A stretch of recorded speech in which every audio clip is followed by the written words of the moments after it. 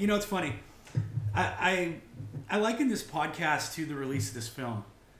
We had intentions of doing this weeks ago, and then, you know, scheduling conflicts got in the way, so we had to reschedule. Then we were going to try to do this last night, which we actually did record a podcast last night. And one that nobody will ever hear. Yeah, he who shall not be named was a third party to this event, and he was completely off his tits, and so it was fucking unlistenable. I wasn't exactly sober either, but no, I also wasn't. This third, you guess who it is? It's somebody who's on this show regularly. So, anyhow, Auger and friends, I got Matt Castro with me. We're finally talking about No Time to Die. Finally, dude. We started doing this, had to be over a year ago. We started Bonds. Yes. Yeah, during COVID. During COVID, we did all the Bond films. Yeah. We did our ranking. We did our Spectre/prediction episode. Through Zoom. We were socially distanced. Yeah, we were very responsible. Yeah. And we're finally doing it. Yeah, so, shit, man. You know, I think the one disappointment about last night is we drank that fucking bottle of Bollinger. We should have done that. And we were talking before this came out, and Matt was like, dude, we should drink a bottle of Bollinger when this comes out. I was like, fuck yeah, let's do it. And then that went to shit, so... I almost brought another bottle today, and then I was like, oh, we really don't need another bottle of champagne. Like, we got 2 fucking growlers of beer in there. Yeah, we are good. Yeah. But that... Huh? I wanted to try those. The beer? Yeah. Okay. You can? Let me get you a glass? I've got this. Oh, okay. So anyhow, the Bollinger was very good. You can come over here too if you want. Emma's also in the background here. Yep. I'm shopping. Okay. The Bollinger was great. The podcast was not great. I'll tell you what. When you're done, come over here when we wrap this up because you saw this movie. Yeah. So we'll get your quick thoughts on it. For sure. So Matt's seen this 4 times. Correct. I've seen it twice. Yep. We'll start at the beginning like we were going to do last night, right? Yes. And so, fuck what he who shall not be named has said. You and I are both in agreement that this may be the best pre-title sequence in any of the Bond movies. It's pretty great. Or it's up there. It's really up there. It's a good one. Yeah. It's very long. Yeah. I think the previous longest pre-titles before this was The World Is Not Enough, and that's like 13 minutes. This was almost 30. Right. So it's a very long pre-title sequence. But I think it's actually kind of smart because it's a long movie, and so instead of having a 5-minute pre-titles and then a really long movie, it does feel like you're stretching out the time. This movie's long, but it does feel paced well. I think it moved along pretty quickly. There's definitely some moments I think could have been maybe trimmed down, but I think a long pre-titles makes sense for this movie. And we kind of get 2 parts to the pre-titles, which is unique. The director's name is Cary Fukunaga. Yeah. Who comes from a horror background, correct? He's done horror. He's a really eclectic. Okay. I think he's done some horror stuff.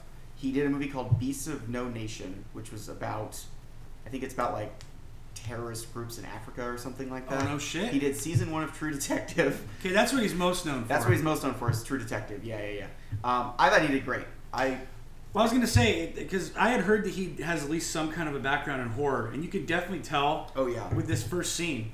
The way it's shot where, like, a young... Madeline Swan. Yeah. Who, if you've seen Spectre and you're kind of a fan of this franchise, you know this is the story that's being told right here. Right. It's the story in Spectre that she tells on the train where she says, "A man came to kill me." I kind of like that. I thought it was a neat touch. I even leaned over to Matt and said, "This is Madeline, right?" Yeah. And then, it's okay. So maybe not everybody will catch on to that right away, but regardless. I'm going to say most people won't catch on to Probably that. not. Probably not. That's just for the super geeks like us. us. So she comes down the stairs and, you know, her mom is telling her that her dad's killer, get me some more wine, blah, blah, blah. Her mom's all pilled out and shit. But the horror aspect of this is done masterfully. He's wearing this creepy-ass mask. There's a guy that... It shows like an overhead shot of a guy kind of slogging towards this house. Then once he gets there, he's just looking in the window. And young Madeline runs upstairs and hides.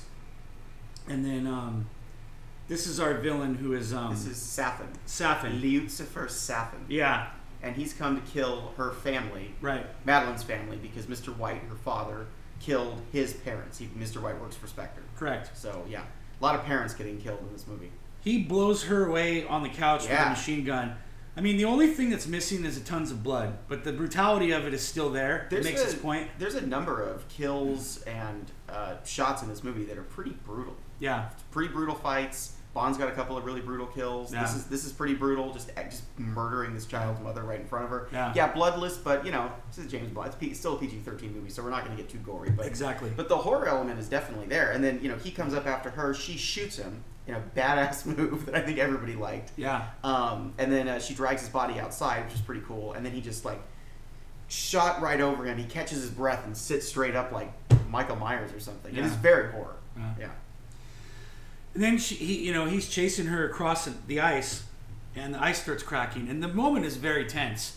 Very. Obviously, like you said, if you pick up on that this is a young Madeline, she lives. Sure. But if you don't, you're like, what the fuck's gonna happen here, and how does this relate to the rest of the film? He ends up saving her though after she falls into the ice. Yeah. And then it cuts to Madeline in today's age. She's kind of having a flashback. Yeah, we see a little bit of this later on too with another child. But Safin seems to have a soft spot for kids, maybe because his family died when he was a child, so he saves her as a child. He's very creepy though. He's around very there. creepy. Yeah. It's a shame because he's not in the film very much. Yeah. Apparently, Rami Malek had some scheduling conflicts when they were actually filming this, so he couldn't be there all that much. Oh, is that right? Yeah, I guess so. And the movie's just too stuffed. There's a lot going on here anyway. It's a 2-hour and 45-minute. It's a long movie. Again, the fact that Emma went and watched this movie is the true testament of her love for you, dude. Because thank you, Emma. For her to sit through movie. a 2-hour and 45-minute movie, but she said she actually pretty much enjoyed it for the most part, which, right? Mm-hmm. Yeah. So, there you go. But anyhow, Got it. Okay. So it cuts to Bond and Madeline Yeah. they're in Italy, right? They're in Italy. Presumably, they say it's his wife. I don't know if they actually got married. I think it's just implied that they're together now. Yeah. Daniel Craig is in great shape in this movie, by the way. Daniel Craig doesn't take his shirt off once in Spectre because he was, I think, the puffiest he had ever been. You could kind of tell he was filling out that suit a He little had more. 0 carbs in the making of this film. This dude had no carbohydrates. He's 52 years old and has a perfect six-pack. No and shit. is ripped. It's insane. I'm 30 and I look like a ball of dough. I mean, it's maddening. So, obviously, a lot of Bond movies have this element, but goddamn, are you so jealous of these two to be I mean, come on. in that town with a badass car, and something about it's just very calming and It's super calming. I don't know. I don't know the word It's tranquil. Yes, It's tranquil. There you go. And it's perfectly done because this is supposed to be James Bond at peace. He's found a girl that he loves, literally a girl. She's like half his age, but whatever. She's very young, much younger than him. That he loves. He thinks he's left his crazy life behind. He's settling down, and he's on a really nice vacation now. And this is a good moment to talk about the score because I think Hans Zimmer knocked it out of the park. Yeah. Super good. I'll take a little top off for going. I'll get you. Go ahead, keep talking. The score in this scene is so good, and yet it really lends that element of tranquility to it. But there's just this shot where they're driving up a hill, overlooking the water in Italy, and that's where they work in the On Her Majesty's Secret Service music for the first time. And Bond says the line. He says, "We have all the time in the world." And This is like, where we start seeing the homages to the old movies, which there are a ton in this. A ton. I mean, this is kind of the inverse of On Her Majesty's Secret Service. Mm-hmm. Bond is picking up where he's left the service. He's presumably married. She doesn't die. Bond dies. Spoilers. But we'll get there. And it's just this beautiful. I don't know. It feels so natural too. One of the complaints that I had about the Mendes films, so Skyfall and Spectre both, is that sometimes the dialogue felt really clunky and unnatural. I can't quite put my finger on it, but for me, there's always been something about those movies that kind of bug me. And in this one, all the dialogue flowed really well. Everything felt natural. Well, not only that, but I feel like, and stop me if I'm speaking out of school here, I feel like Daniel Craig, this is the most he's acted in any of these movies. Not that he wasn't good, but there's so much range here. There's so much emotion, different emotions that you get from Bond in this film. A lot of it's because his life is so different now than it was when he was coming up as a 00. Yeah. But he's basically not. He's literally not 007 in this movie. But there's also an element of him where he's like, I'm only doing this for this. When he finally does come back later on in the movie, there's this element to his character where like, I feel unburdened by this job because I'm only doing this for a minute. I'm going to pop back in, do this one last mission, and then I'm going back into retirement. Right. So he plays it very differently, and I do completely agree. He acts the most in this film. I think he also talks the most in this film. Yeah. He has the most dialogue that we've ever seen out of Daniel Craig. He's very silent in a lot of these films. Yeah. He speaks in sort of like one-word sentences. Right. And maybe that's why I felt like the dialogue flowed better because he was just saying more and he was pulling it off really, really well. This movie felt like not just a love letter to Bond, but it felt like a love letter to Daniel Craig. He's in almost every scene, which is really unusual for a Bond movie. Usually we get scenes where we cut to the villains or whoever, but he is in almost every frame of this movie. It's amazing. Yeah. Yeah. And they're in Italy too because, and this is one thing we'll touch on as we go through this, but they really tie this fucking thing up. I mean, they leave no stone unturned. If I had one complaint about the movie, well, I have really liked this movie a lot. Obviously, but I do have some complaints. But one complaint I do have though is that they almost tie everything up too well. It's like all the loose. Well, I mean, you know, we've already spoiled everything. If this franchise is an Airbnb, when they left, they've done all the dishes. They've swept. They have, cleaned the tubs. Done. Yeah, they've locked every door. They've turned the almost, furnace off. It's almost too tight. But like we find out later, I'm just gonna jump ahead. We find out later that Felix dies. We'll jump all over the place. It's fine. Yeah. Felix, I assume if you're listening to this, you've seen the movie, and if you haven't, what's wrong with you? Yeah. It's been out for a while now. It's been out for like a month. So Felix Leiter dies. James Bond, heroic ass, crazy over the top death. Took 146 missiles to kill James Bond. Spectre, all wiped out. Every single one of them. Every single one of them is gone. I didn't like that. I didn't like that they just like got rid of Spectre completely. Yeah. It was like you just like wiped him. Oh, Blofeld dead. I don't like Christoph Waltz's Blofeld. That's another thing. We'll get there, but I still don't. He was better in this, but still not up to par. He was better in this, but still not that good. And I don't like again, jumping around. I think this movie would have been better, and I really liked Rami Malek as Safin, but I think this movie would have been better if Blofeld was the main villain.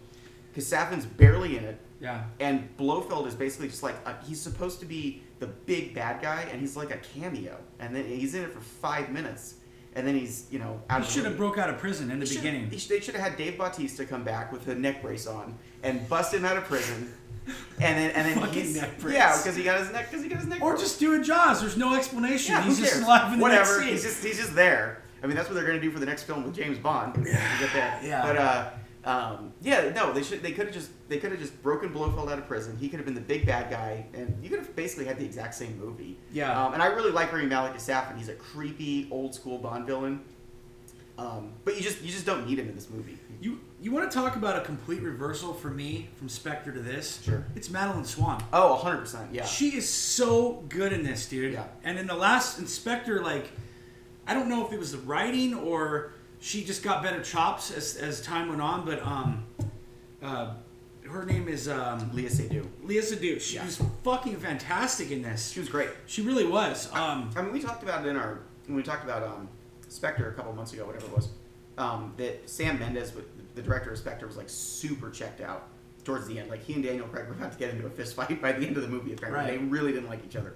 I think it could have been the directing. She just didn't get enough to do. The script was weak. The one sort of new element of this movie was they brought in Phoebe Waller-Bridge to punch up the script. She didn't write anything. She just sort of punched up the dialogue. She did script doctoring, and I'm assuming she did a great job because Purvis and Wade have been around forever, and this script felt pretty tight and pretty well written. So I assume that had to be at least partially on her. And Cary Fukunaga helped write the script as well. So I think just better writing, better directing. I don't know, more involvement.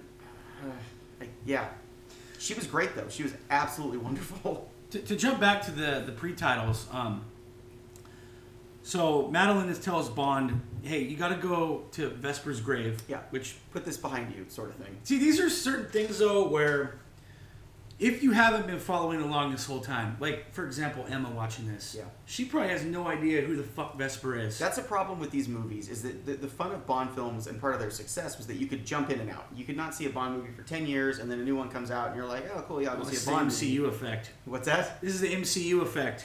Yeah, it is, and I don't like it, to be clear. It works for Craig. I think this... I think they really stuck the landing on this end for the most part. I really like it. I think it elevates the rest of his run a little bit. Having said that, I don't want them to do this anymore. I'm just acting his butt off here. Yeah. And he just says, "I miss you," and you could see, or something like that, and you can just see like the pain in his eyes. No, you know what he said? He does say that, and then So Madeline tells him to go to the grave and forgive her. That's right. So he does say, "I miss you," and then he says, "Forgive me." That's right. Oh, So he asks her for forgiveness. yeah. He's not trying to forgive her. He wants her to forgive him. Yeah. Oh, I forgot about that. Yeah. I've seen this 4 times. So I forgot about that. Yeah. Yeah, it's a great moment. Yeah. Because he clearly carries that around. By the way, one thing I'm going to touch upon a lot. This movie has a ton of Fleming influences in it. Like, not just story beats, because there is stuff from the books. There's a bunch of stuff from You Only Live Twice, the book, like the Poison Garden at the end. But just the motifs and the nature of the movie are just straight out of Fleming. Like, the Bond in the books is a romantic. He falls in love a lot. He carries this baggage with him. He's very dark. He constantly thinks about death. Like, the concept of Bond dying was not something that was left out of the novels. He confronts it many times where he's like, there's even one passage, I think, in Moonraker where he's like, I'm 35. I got 15 more years left in the service. I go on 3 missions a year. I'm probably not going to live to see 50, so I'm just going to drink and smoke like a chimney. Damn, constantly. really? Yeah. There's this long passage. It's pretty grim where he's just like, yeah, I'm probably going to die doing this because it's extremely dangerous. So yeah, he confronts his death constantly in the books. The end of From Russia with Love, the book ends with him supposedly dying. Fleming was going to kill him off. It ends with him getting stabbed by the poisoned shoe from Rosa Klebb and then just going black, and that's the end of the book. So, you know, we're going to talk about the end more, but there's a lot of people saying that, like, killing Bond is sacrilege, but it's kind of straight out of the books. Like, Fleming intended to kill him off many times. So, anyway, that's my thoughts on that. But yeah, the grave scene just reminded me, it was a very Fleming thing to do. You Only Live Twice ends ambiguously, right? You Only Live Twice ends... Okay, so I'm currently reading You Only Live Twice, and I've been super busy, so I haven't gotten to finish it yet. Yeah. But from my understanding is it ends with him getting, like, amnesia, and they presume that he's dead. Okay. The quote at the end of this movie, the Jack London quote that M reads, is actually in You Only Live Twice, the book. And he has a kid in that too, right? And he has a kid in that too, yeah. But it's like kissy. He has a kid with... He, like, loses... I think he loses his memory and then starts a family not knowing who he is. But he does have a kid, and... It's Kissy Suzuki, right? It's Kissy, I believe, is the girl in that, yeah. So what a name. Kissy Suzuki. Goodness gracious. God, I actually saw somebody... Bond has a daughter in this. I actually saw somebody complaining online that it was woke that they gave him a daughter and not a son, and I was just like, what the fuck? That's too much. What is dude. wrong with us? Come Like, on. come on. Get fucking out of here. Fellas, is it gay to have a daughter? Come on. This is James Bond, damn it. Yeah, this is James Bond. He only produces He should male be a man heirs. with this fucking cigarette when he's born. Yes, he can only conceive children when there's rape involved, and they should all be boys. Shit. Come on. We've got... Anyway, yeah. This movie did... Like, there was... Going into this, there was so much talk, mostly in the film press, which is terrible, about how this was going to be woke James Bond or whatever. Because and the 007 thing. Yeah, and I didn't really get that No. feeling at all. I thought they played it pretty well. We'll talk about Nomi. I thought Nomi was... Let's do it right now. Okay, let's talk about Nomi. So we to get through the pre-titles, Bond, big explosion at the grave. It was kind of cool, actually. He picks up like a Spectre card and then it blows up. Big chase, great, actually, some pretty good action scenes here. Again, some brutal action.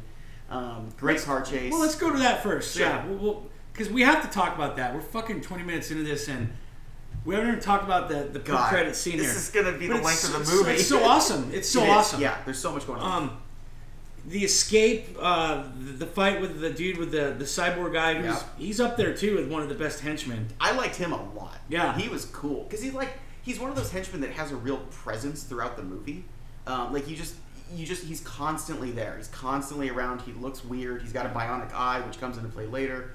But yeah, basically during this scene, Bond becomes convinced that Madeline betrayed him. Right. Because they kind of play it up where they're like, oh, she's a daughter of Spectre, remember? And they sort of make it seem like she led Spectre there to kill him.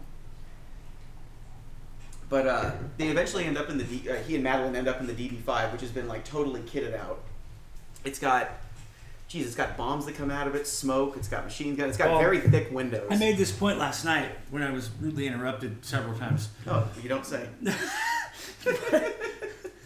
We love you, Farva. But that's his code name. Officer Just say Farva. Officer Farva. Go to Meat Up Barbecue. Yeah, now I really know who we're talking about. Anyway. Anyhow, in Spectre, they tease the gadgets. Like, he does use some of them, but like a lot of it's jamming, and some of it's not working in this car. It's a tease. Here, he uses all of them. All of the gadgets. Every fucking gadget. And I have to say, I think this might be my favorite DB5 scene in any of the movies. Oh, yeah. This is a badass chase. He has tons of gadgets. He's got these little, like, they look like they're spikes that fall out of the bottom, but they're actually bombs. Yeah. It's super well directed, too. Like, again, Cary Fukunaga, I think, did a killer job. It's absolutely fantastic. They end up getting trapped in, like, a square. And He's grabbed Madeline at this point. He He's got thinks Madeline. Madeline's betrayed him, like you said. yeah, and the look, I mean, you can tell he looks like, I've been betrayed again by another woman that I thought I loved. Holy shit, I clearly have terrible judge I of wanted to character. expand on this because last night, Farva was like, oh, you fucking just sat there like a dumbass. Well, here's the thing. If you have been betrayed by the woman that you love... Twice. Right? You've left the 00 program, which you've given your life to, right? You're all about Queen and country, right? Yep. And on England and all this shit. You've given that all up now for this woman, and you find out that she's Spectre. Yep. So I think as they're shooting the car, he's contemplating like, fuck it. Yeah. Just kill me. That's exactly how I took it too. There's no point in this anymore. Right. The look on his face was like, all right, whatever. Yeah, because like you said, he's given everything up. He's out of the service. He's older, and the woman that he thought he loved, he just got betrayed again by another woman who he saw a future with. And so in that moment, I don't think that's him being, just sitting there or whatever, or just relying on his very thick car windows. I think it's literally him being like, I give up. We can be digging like way too far into the intent here, but I'm going to go for it anyways. Sure. So he's thinking this, right? And then he's seeing how terrified Madeline is, and she's begging him, right? And she gives him this look like, please help me. And Bond being, no matter what you say about the character overall, he's a good dude. Yeah, he is. He's a He good wants guy. to do the right thing. And he sees her terrified and no way out of this situation. And he kind of cracks his voice a little bit. And he's just like, all right, all right, I'm going to fucking get you out of this. And that moment when the machine guns come out, I talked about this before in several other movies, but I got this feeling. Like you get this like lump in your throat Yeah. and these goosebumps and the grin on your face is like the Grinch. Oh, You yeah. cannot get the smile off your face. I have one right now. When that scene happened, I think we were in the theater and I just said, fuck yeah. out loud. The machine guns come out, they start spinning, and you see the bad guy just go, oh shit. And he just starts turning the car and fucking mowing everybody down in the circle. It's a badass scene. It's one of the greatest scenes Yeah. in the entire franchise, dude. It's great. It's fucking awesome. I had the exact same the first time I saw it, I had every time I've seen it, I've had those goosebumps. and they too. showed it in Like, the trailer, but Yeah. the build up to it doesn't do it justice. I think that's right. The trailers were pretty good. Like you do see this in the trailer, but yeah, there is a more of a build up to it. Yeah. and it is emotional because he thinks he's been betrayed again. We don't get that in the trailers. We don't know exactly. So yeah, the build up is great. Another thing I want to point out here again, the score in this scene is great. Zimmer. the chase too up to that. It was super good. That's where you first see that it's working, dude. Oh yeah. Zimmer works in the Bond theme quite a lot in this movie, including a later scene that we'll get to. I think is the first time in any of the Craig movies we get the full Bond theme played straight through, and I was like, thank God, because it's not been around enough in these last few films. See, our boy Calvin didn't like this score. I completely disagree with I that. disagree. I think Zimmer killed it. And you were even like worried because Yeah. you're not the biggest Hans Zimmer fan. I'm not. I find a lot of his stuff to be like Zimmery.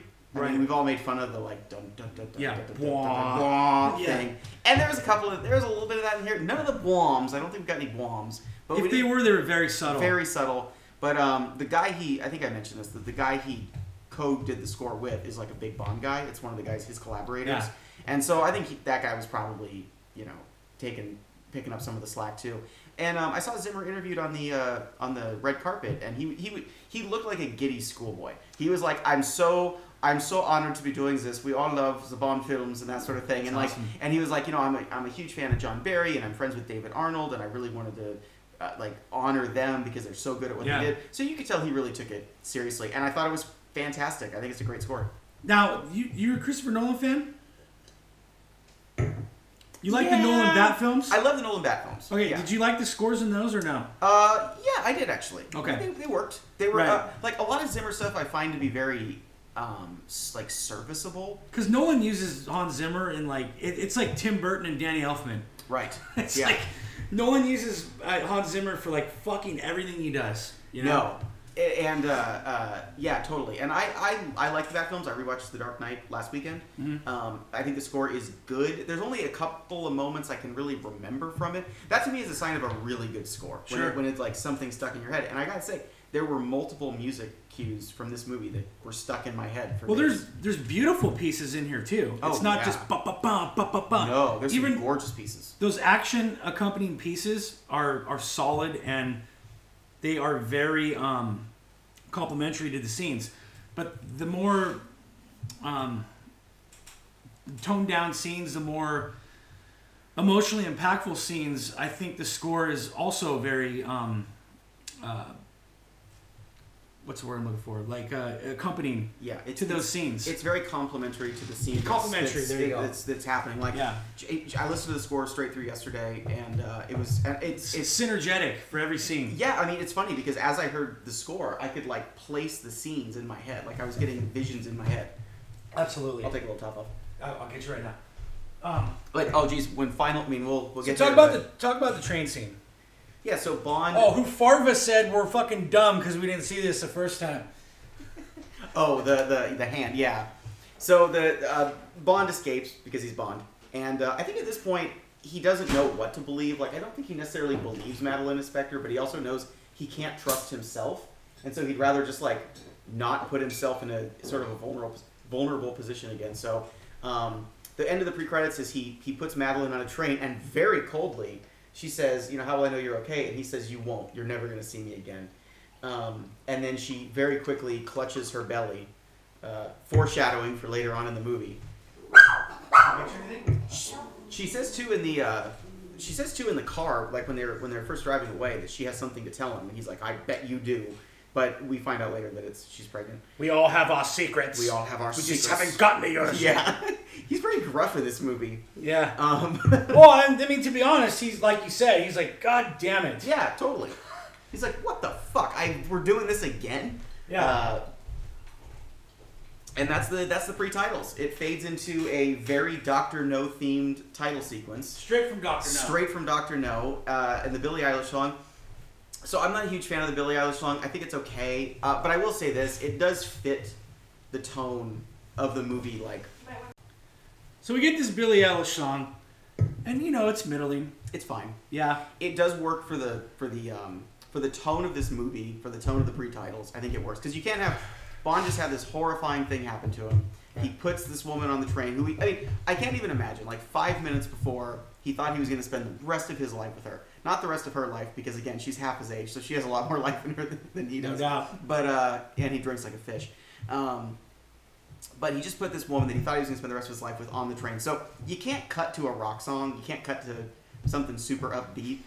You can't cut to like ba-da, ba-da, ba-da, Yeah, ba. no shit, huh? That wouldn't work. So the Billie Eilish song, it does work in this context. It's not something I'm going to listen to. It's not on my playlist, but it's good. It's fine. It's not going to cut to an upbeat Living Daylights No, or... you can't cut to Duran Duran. Yeah, Duran Duran. Yeah.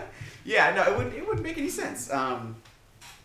So I mean, I do miss those songs. I really hope in the next Bond film we get something a little more lively, a little more upbeat, because I am getting sick of these sleepy crooner songs.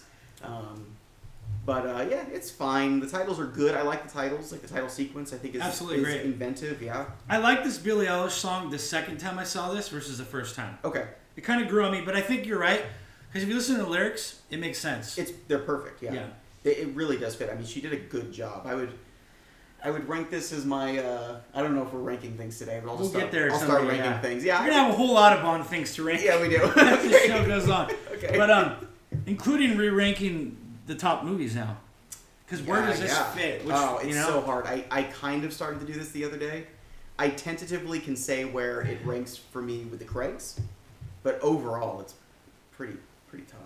I don't know. It's also just such a different film. Like this movie really feels different.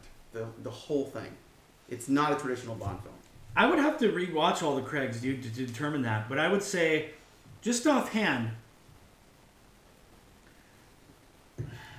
man, it's top 2 or 3. I'd say for me, this is right now my second favorite after Casino. The Casino is still just like an untouchable masterpiece for me. I don't know what's going to top that. I hope in my lifetime we get a Bond film that tops Casino, because that means we got a hell of a Bond movie. But at first I would say like this and Skyfall were kind of fighting it out for my number 2, but I like this movie a lot. I could see myself rewatching this movie often. Well, that's the thing too. Like, we should revisit this like maybe the middle of next year. Yeah, because after the new car smell is off. For sure, it needs some time to sit. Like I've seen this 4 times in theaters. I'm probably not going to see it again. I think I'm good. It's coming out on Blu-ray in 2 months, like late December. I think they said right in time for Christmas. Well, then you'll definitely give it a watch. Oh, then I'm definitely going to give it a watch. But I think letting it sit for a couple months, not revisiting it, and then coming back to it is going to be that makes sense. Going to be a good thing. Yeah, but it's hey, we got a good one. This 100%. This is the best last film a Bond actor has done by far. Yes. Yeah. Well. You gonna say License to Kill? Well, here's the thing.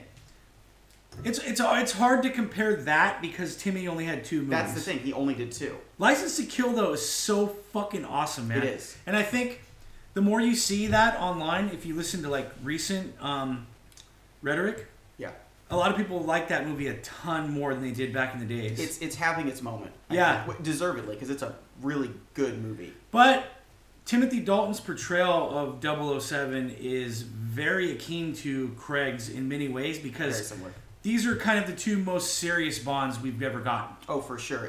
Timothy Dalton and Daniel Craig are cut from the same cloth in terms of how they portray Bond. The only difference is Daniel Craig's Bond is a much more lovesick puppy than Timothy Dalton. Timmy's more of a killer. Timmy's a killer. He's just a straight assassin. Yeah. License to Kill is great, but it's almost an accidental last film, because really he was just getting started. He was supposed to do more, and then it just didn't happen, and then there was a bunch of stuff. So what's the one title they haven't done yet? That was going to be his next film, right? I don't remember. The books. Of the books, there's only a few they haven't done yet. Some with the Great Wall of China or some shit. They were going to have him in the 3rd Timothy Dalton film was going to be. I can't remember the name of the book. It was going to be him in. Is it a lady? Property of a Lady. Property of a Lady. Yeah. That was going to be the next one. That was like half used in Octopussy. That was in, but yeah, I think you're right. Yeah, that was going to be the 3rd Timmy. Yeah, and then the whole legal battle came up, right? There was legal issues at MGM, I think. I know License to Kill didn't do great, but that's not what killed it. It was the legal battle. No, it wasn't the box office. Actually, License to Kill and No Time to Die are kind of similar in terms of trajectory, in that License to Kill performed poorly in the States. Mm-hmm. Not poorly, but it didn't perform as well in the States as other Bond films did. But it performed very well internationally, and kind of the same thing's happening right now with No Time to Die. It's the 2nd highest grossing movie of the year, and it opens today in China, so it's going to get a big bump in terms of numbers because it's going to be in China now, and it still hasn't opened in Australia or New Zealand, but it's doing it's killing it internationally, so it's still doing well. But yeah, I would still say this is the best last film. So we got 5 years later now. Yeah. Spectre is breaking into this place where they're working on bioweapons. Yeah. And one of these professors gets a call from Safin. This professor is straight Borat. 100%. This guy is just Borat. Yeah.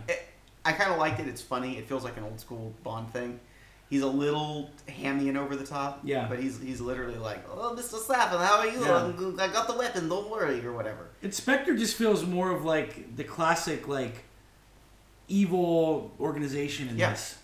I like Spectre in this. This is good. They break in. Safin tells them, "Let them take you. They need you. This is all going according to plan." So they steal Hercules. Am I saying that right? Heracles. Heracles. Yeah. Heracles, which is a bioweapon.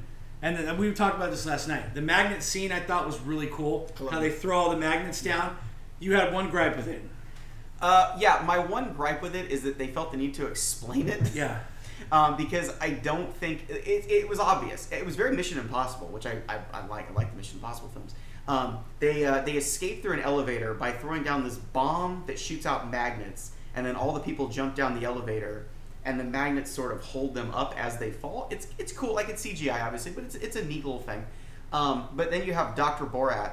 When he gets to the bottom, he's like, "Oh, those magnets." He's doing like, he's doing that voice the whole time, where he's doing like, "Oh, what are you're putting the vest on me? Why are you putting a vest on me? I'm going to fall. I don't know what is going on here." And then he gets down there. It's like, "Oh, magnets!" Like, yeah, no, we got it. If Jim Carrey didn't already nail the role, this should have been Dr. Robotnik in the Sonic movie. Oh, yeah, you're right. Goddamn, right? No, he was. Yeah, so that's my only annoyance. Like, no, I get. Like, okay, we're not totally stupid. We don't need everything explained to us. We get it's magnets. It was a neat little thing, kind of ruined by this annoying Borat doctor who felt the need to explain everything to us. But other than that, it's a pretty cool scene. Again, they straight up murder a bunch of people in this a bunch of scientists. Yes. Like, the body count in this movie is high. Yeah. So we're cutting out of Bond, who is in Jamaica. Again, it's 5 years later. Just explain this house. God, Bond just killing it in this house. I mean, Matt, if you ever get time, Emma and I watched a show called World's Most Extraordinary Homes. Okay. It's fucking fantastic. It's on Netflix. Okay.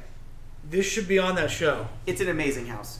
My theory that Bond kept the $140 million he won in Casino Royale is... It pans out. I think it pans out because Bond is living in a... To be fair, it's Jamaica, so he probably didn't need quite that much. True. He's on a secluded little island in Jamaica. He has a gorgeous villa, is the only way to describe it. It's like there's a main house, and then you walk across a path to his, sex dungeon, which is great. Sex dungeon. Well, he's James Bond. It's a sex dungeon. Yeah, it's amazing. It looks like a place that Ian Fleming would live in. Like, for the place for Bond to retire, this is perfect. They absolutely nailed it. I did have one little weird thing is they say later in the movie, not too much later, but when they finally find Bond again, he's talking to M, and M says, "You went so far off the grid, we thought you were dead." And I was like, he went to Jamaica. Jamaica is the place Bond always goes to. Like, they didn't think to look there first. Yeah. It'd be like if I disappeared and I was in Vegas and everyone was like, "We couldn't find you." And I was like, "Oh, you didn't check Vegas?" Like, all they had to do was Google best bachelor pads right, in Jamaica, exactly. and there it is. You know what I mean? Hottest bachelor pad. Yeah. Like, where this is a fuck castle right here, dude. Exactly. Like, Where in Jamaica has there been increased rates of chlamydia? Oh, he's there. We found him. Right? Yeah, but it's the coolest pad. He's got a dope sailboat. Yeah, he's got it all. I mean, I wouldn't leave. Like, no shit. He's brushing his teeth in that fucking awesome shower. Dude, again, we get another very shirtless picture of Daniel Craig because the dude is in incredible shape. If I was gay, I would be rubbing one out as soon as I got home from the theaters because that man is a fucking Greek god. That man is amazing. Right? I'm not gay, but if Daniel Craig asked politely, then maybe. And he would not ask me politely. What's that? Why don't you come sit over here? One out. Sit over here. Yeah. Come here. He said if we were gay. If. No homo. Yeah, no homo, but guy's really good looking. We get a shot too that reminded me of like. Listen, as long as you say good game, it's not gay. Yeah, right, exactly. Hey, nice one, man. Killed it. Yeah. Hey, look, football players slap each other on the butt, all right? That's there you go, dude. Shit. So what if I want to lick fucking Bollinger off of Daniel Craig's abs? What's wrong with that's that? totally understandable. Is that gay? That's not gay, I don't right? think that's gay. I think that's completely understandable. Dude's ripped. There's the camera pans in this shower scene. The camera pans so far down. I was like, wow, we're gonna have our you first got the dick root. Yeah, the dick root was there, dude. The dick root. 100%. I was like, we're gonna get our first full frontal Bond scene, right? That would have been fucking magical. Then this movie would have went way up in my book. It reminded me of the shot in Diamonds Are Forever where they do the same thing with Connery, except Connery has like a gut. And it's the complete opposite because Daniel's so ripped. Now that's a different effect because that's when we can picture ourselves now in that scenario. Oh, for because sure. of the gut. I'm like, oh, I look like that. If it's Daniel Craig, you're like, there's no way. I could never pull that No, off. I'm never gonna look like that in my whole entire. I'm gonna go to the grave having never looked like that. Yeah. Shit. But yeah, with Sean, you're like, oh yeah, gray. Yeah, I could do Yeah, that. the chest hair's graying. He's There got you like go. he's got a paunch. Get a toupee, nice little Yeah, toupee. he popped a Viagra, which was really weird, but it's fine. He was an older man at that point. Gee, it's funny. Sean in Diamonds Are Forever was like 10 years younger than Daniel Craig in No Time to Die, and Daniel Craig looks like a stud in this movie. It is No shit. insane. Anyway, we're so off the rails. No. So anyway, Not like last night. no, nothing's like last night. So all right, so we Bond walks back into his house and he finds a cigar ash, and he finds a cigar, and I didn't pick up on this at all, by the way. so I loved this. This is a reference to Die Another Day, a movie that I thought the Bond franchise would never ever reference again. It is maybe that's why I didn't pick up on it. maybe that's why it is a Delectado cigar, which I'm a cigar smoker. That is not a real cigar, or at least, I think it is now. I think somebody makes it, but that was a cigar invented for a scene in Die Another Day where Bond goes to Cuba and he meets with a sleeper agent, and the Delectado is like the code word. So I thought that was kind of cool. I mean, again, that's a little thing for the super geeks to be like, oh hey. I would have to look back on our rankings, but I'm pretty sure this is at least bottom 3 Die Another Day for both of us. I put it last for me. I think I was right. I think close. you put it second. I think you Maybe put second to Moonraker last, as your yeah. last. And I will say, I did my re-ranking the other day, and Moonraker is currently my last, and Die Another Day actually moved up a little bit because Yeah. it is a funny movie. But anyway, so we get a little Die Another Day reference. Bond puts on a super cool outfit and drives into town. I'm on the hunt for this shirt, by the way. It is a Tommy Bahama Catalina shirt. It's very hard to find, and I'm absolutely going to get one eventually. But Tommy Bahama what? Tommy Bahama Catalina shirt is what it's called. That button down that he has, that sort of like long sleeve button We're down. going to Catalina next month. Oh, sick. Give me your size. Yeah, If I yeah, see it, yeah, I'll yeah, fucking yeah. get it. Cool. Can you buy it on Catalina? Maybe, I don't know. Does it say Catalina on it? Yeah. Really? Yeah. It's called the Catalina. Oh. I don't know. Maybe. I'll give you my sizing. Anyway, so Bond goes into town and quickly figures out that Felix Leiter is tailing him and does a cool little move and sort of pulls him off to the side of the road. And he's with Logan Ash, who's a State Department appointee. We've said this before on this podcast, but just to reiterate, this is the best Felix Leiter in any of the Bonds. I think so. I think 100%. Jeffrey Wright is so good. He's so good. I wish he was in this movie more. I get why he's not.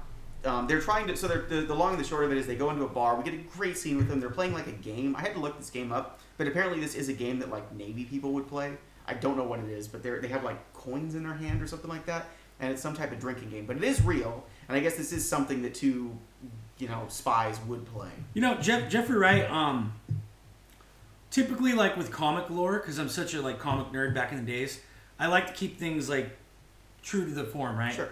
And yeah, he's an African American gentleman, but he's so fucking good. He's and great. just seeing a little bit of a glimpse of how he was as Commissioner Gordon, Yeah. it was like, this works. This 100% works. I'm excited. I mean, I love him in everything I've ever seen him in. Yeah. So I'm excited for him as Commissioner Gordon because I'm excited for the Batman movie. I'll be honest. I like Batman.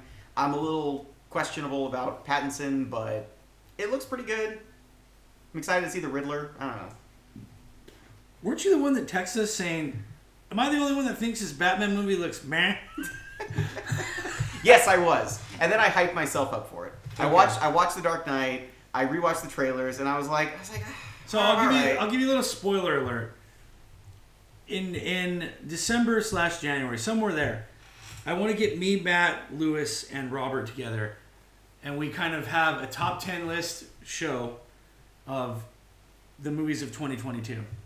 Oh, sure. So I'd like to see that because, especially with you, because I don't know what kind of spy movies are coming out. Very in few. 2022. There's actually a few movies out right now. This is so off topic. There's a few movies coming out right now that I would like to see that are kind of up my alley. Like the Last Night in Soho, the Edgar Wright one. That looks kind of good to me. A little time travel horror thing. Okay, so if I want to see an artsy fartsy movie, I know you're the guy to contact. I'm the guy. Yeah. Okay. So I want to see. I'm a God, I almost said M. Night Shyamalan. That doesn't make any sense. The French Dispatch, done by what's his name? Paul Thomas Anderson. Wes Anderson. For fuck's sakes. Yeah. That's the stuff I like. Okay, well this is opening a whole new dialogue here. So outside of Bond, I like weird arty movies, which is Okay. so strange.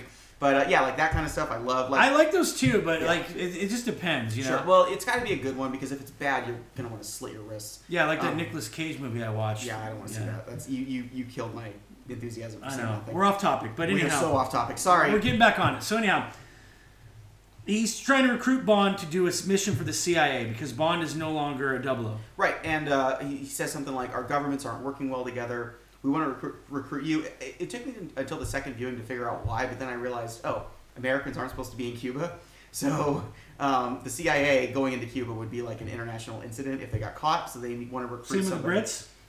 Well, the Brits don't have the embargo in Cuba. Okay. Like, ultimately, anytime you go into another country and steal a person, it's going to be a problem. But if the American CIA did it, given their history, I guess that would probably be a bigger problem. Who So, the fuck's gonna know that though? yeah, me. Yeah. That's it. That's the only one. As I whip out my history book in the middle of the theater. There you go.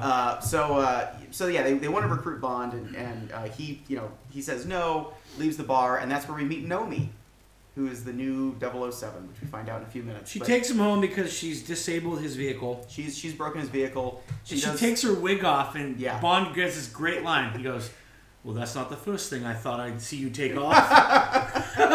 It's great, and that's when she was doing like a Jamaican accent, and then she immediately switches into a British accent and says, let's cut to it, and he figures out who she is, and he says, "Oh, are you a 00?" And they have a good little back and forth. I'm okay with Nomi. I think her character is fine. She's there for a reason, but Well, this is a nice scene. We discussed this though when we left the theater. Yeah. She's pretty unlikable. Yeah. And I think it's more it more lends to the way she was written. I think it was the writing, not the actress. Yeah. Lashana Lynch is not unlikable. She's said some things about Bond that made me unlike her a little bit. What'd she say? She was just on the red carpet doing the whole. I mean, I get it because every Bond girl does this The now. woke but bullshit. yeah, it was kind of oh, this is the first time. I think she actually said this is the first time an African American woman is going to be a Bond girl or something like that. And I'm like, well, no, we had Gloria Hendry in 1973, Halle Berry in 2002. Like, you're not the first. She said something like that, and I was just like, oh, come on, like, do your research. Well, here's the thing. Like, I think if any franchise where you try to bring in those kinds of things to a certain respect, especially like when it comes to masculinity, Yeah. this is the wrong place to be. It really is. Because this is James Bond. Yeah. This isn't like Marvel. You can integrate this more organically, Sure. right? There's a lot of female characters. There's things you can do with this. This is James fucking Bond, It's a movie about a womanizing British yeah, spy. it is what it is. It's toxic masculinity in one character. I mean, it just is what it is. They have morphed this though to make this fit into today, Yeah. but because this is not Sean Connery. No, and in reality, they've been distancing themselves from, the Goldfinger rape scene for a long time now. Like, they've been trying to move away from that But stuff. you talk to somebody like an Emma, and I keep bringing Emma into this, but she's pretty liberal, right? All about, all those things. And she said one of the most entertaining Bonds of all of these is fucking Connery. Of course. He's great. But is that because of all the like bullshit that everybody picks apart, or is it just because he's a great actor and he's charismatic and he's magnetic? Yeah, it's the latter. I mean, he's just Right. he's so good at being himself. I think when you watch those older films, like you can make note of the things that are uncomfortable, Sure. like the Goldfinger rape Yeah, the scene. literal rape scene. Whimsical rape, as we call it. Fancy rape. Because they're playing this like do and they're doing like the fucking whistle sound effects and all Right. that. You can call that out absolutely, Sure. right? Yeah.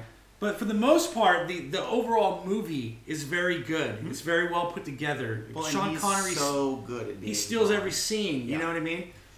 So I think This is just not, like you said, this is just not the place for it. no. Like, even my little sister Kate is 21, and she's like very much feminist lady. Sure. And even she came up to me the other day and she was like, "So is this movie is No Time to Die super feminist?" And I was like, "No, not really." And she's like, "Good. I'm sick of these bitches making it all about themselves in a James Bond film." So like, even somebody from But that it's because it's perspective- Bond. exactly. It's like you know what you want going into it. There are places for this. There Yeah, are places for things sure. to evolve. But for James Bond, to a certain respect, it has to be kept on Bond, Yeah. right? Yeah. Like the movie, like and to the other point, people that were so pissed off that this woman became 007, This movie is about James Bond. She's barely in it. It's not about the title of 007. No, he even says it in this scene. I will say the line that she has in this scene, like, I don't like. After they have their little scene, she walks out the door and she turns around and she's just like, by the way, I'm not any 00. It was forced. I'm 007. Yeah, it was forced. Yeah, and it's like She should have added the snap. Walks out the door. But then Bond says, it's just a number. Which Right. it is. It's just a number. She's not James Bond. Right. James Bond is the character. 007 People is lose the number. focus of that, though. They do. On the, shall we say, MAGA side of things, they get so pissed off that this woman, this African-American woman, is 007. But it's like, the story is about James Bond, who's still in this film. Yeah. And he has now left MI6. So, of course, they're going to fill that spot. And if it happens to be this woman, who gives a fuck? They also make a point of showing, like, to the people who thought, oh, Bond was going to be emasculated in this or whatever, they make a point later on of showing that Bond is a much better agent than she is still. Like, he's so good at his job. He's constantly one-upping her, giving her tips. So Farva was complaining that this woman is by the book. Yeah. She's not Bond. But I think what they do in this is they have her learn lessons from James because he's a veteran and she's kind of new to this game, right? He knows what he's doing and she's still learning. She is learning, like, okay, it's time to go outside the box with thinking, with approaching missions, things like that. So she's learning kind of from what starts out as rivals it ultimately becomes a mentor because she even says at the end, you know, I would like him to get his 007 status back, right? Yeah. Kind of a cop-out. Like, it's fine. it's the old Marvel Comics thing where, like, they do a gender bend on a character. Yeah. Or whatever the fuck, and then, like, 6 months later, that character comes back and takes the role. It's that half step. It happens every time. Did it. I see, and I liked the fact that she was a, like, by-the-book agent, because if she was another hotshot, does her own thing, goes rogue, Bond-type agent, then we'd all be like, oh, we were trying to do a lady James Bond. Yeah. It doesn't work. Yeah. But instead, she's just I'm just doing my job, this is what I do, follow the rules, by the book, I'm completely different than him. And also, again, she's barely in the movie. She's like, until the end, she's not around all that much. They have their little scene in Jamaica. They have a little bit of time together in Cuba, not much. And then we don't see her again until London. Well, I think the way she was written, you know, the writers, I don't know if they overlooked this or if this is by design, but is that the fucking GoldenEye watch? Yeah. You son of a bitch. I know. See? See how far into this I am? This is technically the 40th anniversary. Emma, buy that watch for me. It's only like $20,000. This is technically the 40th anniversary Die Another Day watch. But yeah, it's the GoldenEye watch. You motherfucker. I know. My buddy I'm so jealous. My dude. buddy just got the guy who got married. He just bought himself a. Every date we went Seamless. on, Emma, I would wear that watch. Yeah. If I would have that watch, that's for sure a couple grand, no doubt. Yeah, they're pretty expensive. There's at least $3,000, right? These now are probably, to get one of these in good shape would be probably 10. Oh, okay, so Omega's a really luxury watches. 20,000 wasn't far off. Luxury watches have gotten really expensive. $10,000 for that watch. That's about right for a fancy watch. Yeah. That's a GoldenEye watch, though, right? Yeah. That's my favorite watch, probably in all the fucking. It's my all-time movies. favorite watch. Yeah. It's the best. The new one, it's okay. It's a little I don't know. There's like a it's classy. Like you can wear this with anything. I wear this in this. I wear this in suits. Like it always looks great. So. You have to have a fancy watch. He brings that over here just to taunt me every time. I never take it off. I haven't taken it off in 20 years. No, I'm fucking with you. Yeah, no, I'm obsessed with I it. am jealous, but I'm it's fucking great. In 20 Thank you. years, like your whole life. Yeah, I got it in 2002. So I got There you it. go. Crazy. I got it Christmas 2002, and I've really never taken it off. So That's fucking awesome. It's beat to shit, but it's like my buddy Jacob's a big watch guy, and he loves it because he's like, you can't get that patina. It's so worn down, but in a Yeah. good way. He's like, you can't get that on modern watches. Well, a So watch like don't that's touch gonna be it. passed down to like your grandkids. Oh fuck them! I'm getting buried in this thing. No, I'm kidding. Yeah, no, for sure. Like this is gonna get passed down 100%. It's a collector's item. Okay, so Bond goes to Cuba. In the best scene of the movie. This scene is so good. You think so? I like it's the best scene of the movie. I don't know, but the Cuba scene's really, really good. So Bond agrees to take the mission. He talks to M. M is very haughty in this film, by the way. Emma's a bit of a bastard. There's a long time you wonder if he's a fucking villain. You do, because we find out that he developed the bioweapon that There's got a stolen. huge element of whodunit in this. Very much so, yeah. Nobody knows who to trust because everybody's like, oh, you might have been responsible. You don't for know this. if Madeline's a Spectre agent Right. at this point. You don't know. You don't You don't know if know. M is Spectre. Spectre probably has something to do with it, right? For sure, and if nothing else, even if M's not like a villain, he made this colossal mistake, and Bond calls him on it. He even calls him Mallory. Like Bond. I really like Daniel Craig's portrayal of Bond in this movie because he's a guy who has lost everything at this point. I mean, he's still living in a freaking rad sex palace in the middle of Jamaica, so his life isn't that bad. But he acts like he just doesn't care about anything. When he talks to M, he calls him Mallory. He calls him darling. He's like, great. hello, darling. Like, what have you done, Mallory? And he's just like, the guy just doesn't give a fuck. Well, the scene in The Office where he was like, has this desk gotten smaller or is it you? Yeah, has this just gotten He's bigger? like, Have it's you gotten definitely you. smaller? It's you. He's a He tells him, like, bastard. this is your fuck up. Yeah. This is your problem. You Well, caused this. It's a different dynamic between Bond and M2 because Bond is, I mean, Daniel Craig's he's sort of showing his age, not in the ab department, but in the face department. And so he's like, they're almost peers at this point, and it doesn't work for him anymore. It really shows how slimy and flawed the British government is in Sure. this film. Yeah, well, I mean, all governments the same way. Like we Emma do- just shed an Indian tear hearing that. Oh, for sure. But like, I mean, it's how slimy All governments. all our You're governments absolutely are. right. Like, our government would do the same thing. They would for sure develop a bioweapon that would. That's why they were trying to get it. Exactly. Yeah, they're trying to get it because they want the scientists. So let's talk about Ana de Armas. Oh, she's amazing. Let's talk about her dress. Okay, there's no doubt she's smoking hot. Yeah. She's a beautiful woman. Yeah. But she's a very good actress too. Yeah.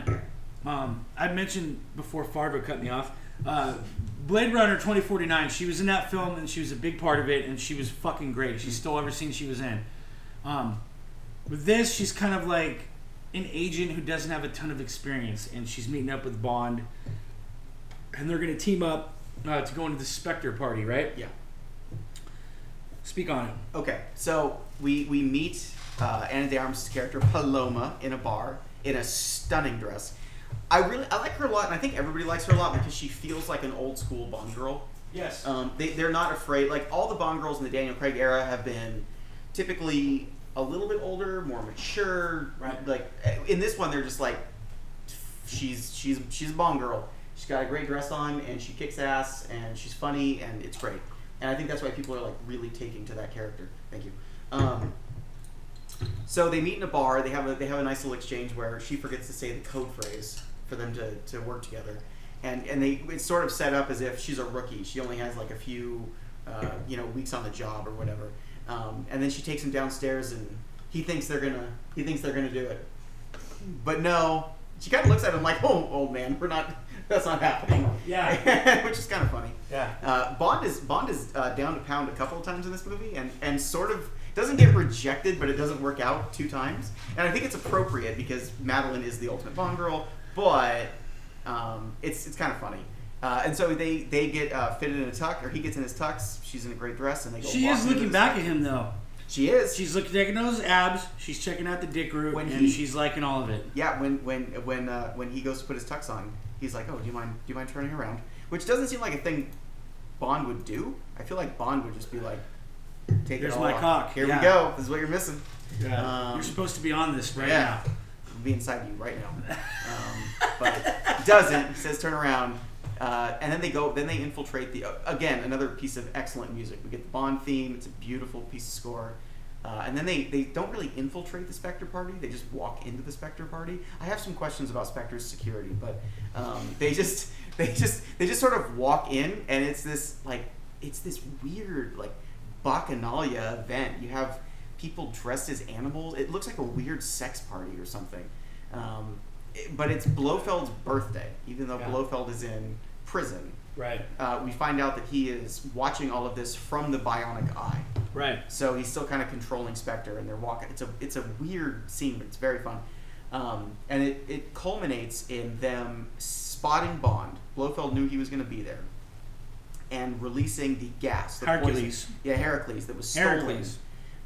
Except it was supposed to kill Bond. Heracles is a DNA targeting weapon, so it only works on people whose DNA have been programmed. Dr. Robotnik, though, has He has reverse switched engineered it. this. Yes, Dr. Borat has switched it. Yeah, Dr. Borat. Has switched it to not kill Bond, but to kill all of Spectre. The Spectre agencies, because not everyone dies. And Bond the makes it wives a don't point die. to be like, every member of Spectre is here. Every single one. Not Every one single has- one. Yeah. Perfect attendance. Nobody is missing. And it's like, all right, we got it. You Yeah. think there'd be like a designated survivor thing where like number 16 would stay back or whatever and not go to the party? No I'm shit. sure that happened, but Well, it's fucking Blofeld, which we'll get to. I guess so. Yeah. So all of Spectre ends up dying, which I don't. Yeah. Again, I don't know. I don't love that. I don't love that they just took out all of Spectre in one fell swoop, but whatever. Then they spot Bond and Paloma spot the Doctor that they're trying to get. Right. And we get another badass action sequence where everybody's shooting crazy guns and Bond's looking cool and Paloma's looking cool. It's hard to describe, but it's great. I love it. It's a great action scene. The score, again, is fantastic. Zimmer did this thing where he did the Bond theme, but only with what sounds like trumpets and trombones. So it sounds like bum, bum, bum, bum, bum, bum. And he does that a bunch in this movie, and it's really cool. It's really effective, and I think it pops up here. But yeah, it's a fabulous scene. So to wrap up the Cuba scene, the new 007 shows up. Yeah. And then Ana de Armas, Paloma, they sort and of... Bond Yeah. get the professor from her, and they steal her plane. Right? Which is great. I love that. Yeah. Bond one-ups Nomi a lot in this film, which is fine, because it's a Bond film, so it's kind of Exactly. fun. She's very competent. Yeah. She's a good agent. Yeah. But Bond is still better. So they sort of have this fun little back and forth with the scientist, where she gets him, and then he gets him back, and then they finally leave. Paloma hands Bond a cigar for Felix and says, this is for Felix. Take it to him. Bond steals her plane, and they fly away. It's a great scene. It's really fun. Okay. It feels very old school. I mean, this is a James Bond scene. Absolutely. And then we fly to a tanker, Yeah. or a trawler, I guess it's Yeah. technically called, where Felix is on the boat. There's one shot that I love too. It's such a simple thing, but there's a shot where they land the plane, they throw up a grappling hook, and it just like kind of pans over. I don't know, it's simple, but it's a really great shot. And so yeah, then he throws the Doctor at Felix, and Felix says, "Bond, don't make it look so easy." So they get back to the boat, and Ash. This is where we get the expository dialogue of The what guy's is- name's Ash, right? His name's Ash, yeah. This is where Bond starts in on the, what is this weapon? He's trying to figure out what it is. And the Doctor finally tells him it's a bioweapon. And then he asks how Spectre knew he was going to be there. And he kind of looks up at Logan Ash, and Ash immediately looks guilty. This is a character, by the way, where as soon as you see him, you're like, oh, that's a bad guy. We all knew this was going to be a bad guy immediately. And he is. So then he and Bond get into a fight. They get into a pretty brutal fight. He gets a gun. He shoots Felix, and Felix sort of falls downstairs. He and Bond fight, and it ends up with Bond escaping gunfire, running down after Felix and getting locked in. And that's when we see Felix has a pretty lethal-looking gunshot wound. I guess I shouldn't have been, but upon first view, I was shocked to see them kill this guy off. I was shocked to see Felix die. Well, I think because most James Bond movies in the franchise, you don't see recurring characters killed off like this. Never. Daniel Craig has done it all. He's killed off M. He's killed off Felix. He's killed off Bond. Blofeld. Blofeld. All of Yeah. Spectre. It's like, fuck, man. His girlfriend. Yeah. Yeah, I mean, Felix got eaten by a shark in License to Kill, so I guess that's something. But he still He didn't lived. die, though. He didn't die, so that's still something. But yeah, this Bond does Daniel Craig's Bond does it all. Yeah. And that goes kind of goes back to my complaint. So outside of the movie, one common thing that I've heard for a long time is that Daniel Craig has become so synonymous with the character that they're going to have a hard time rebooting this. So what do? Well, apparently what they do is they just kill everyone, and so when we go to reboot in a few years, it'll be easier, I guess.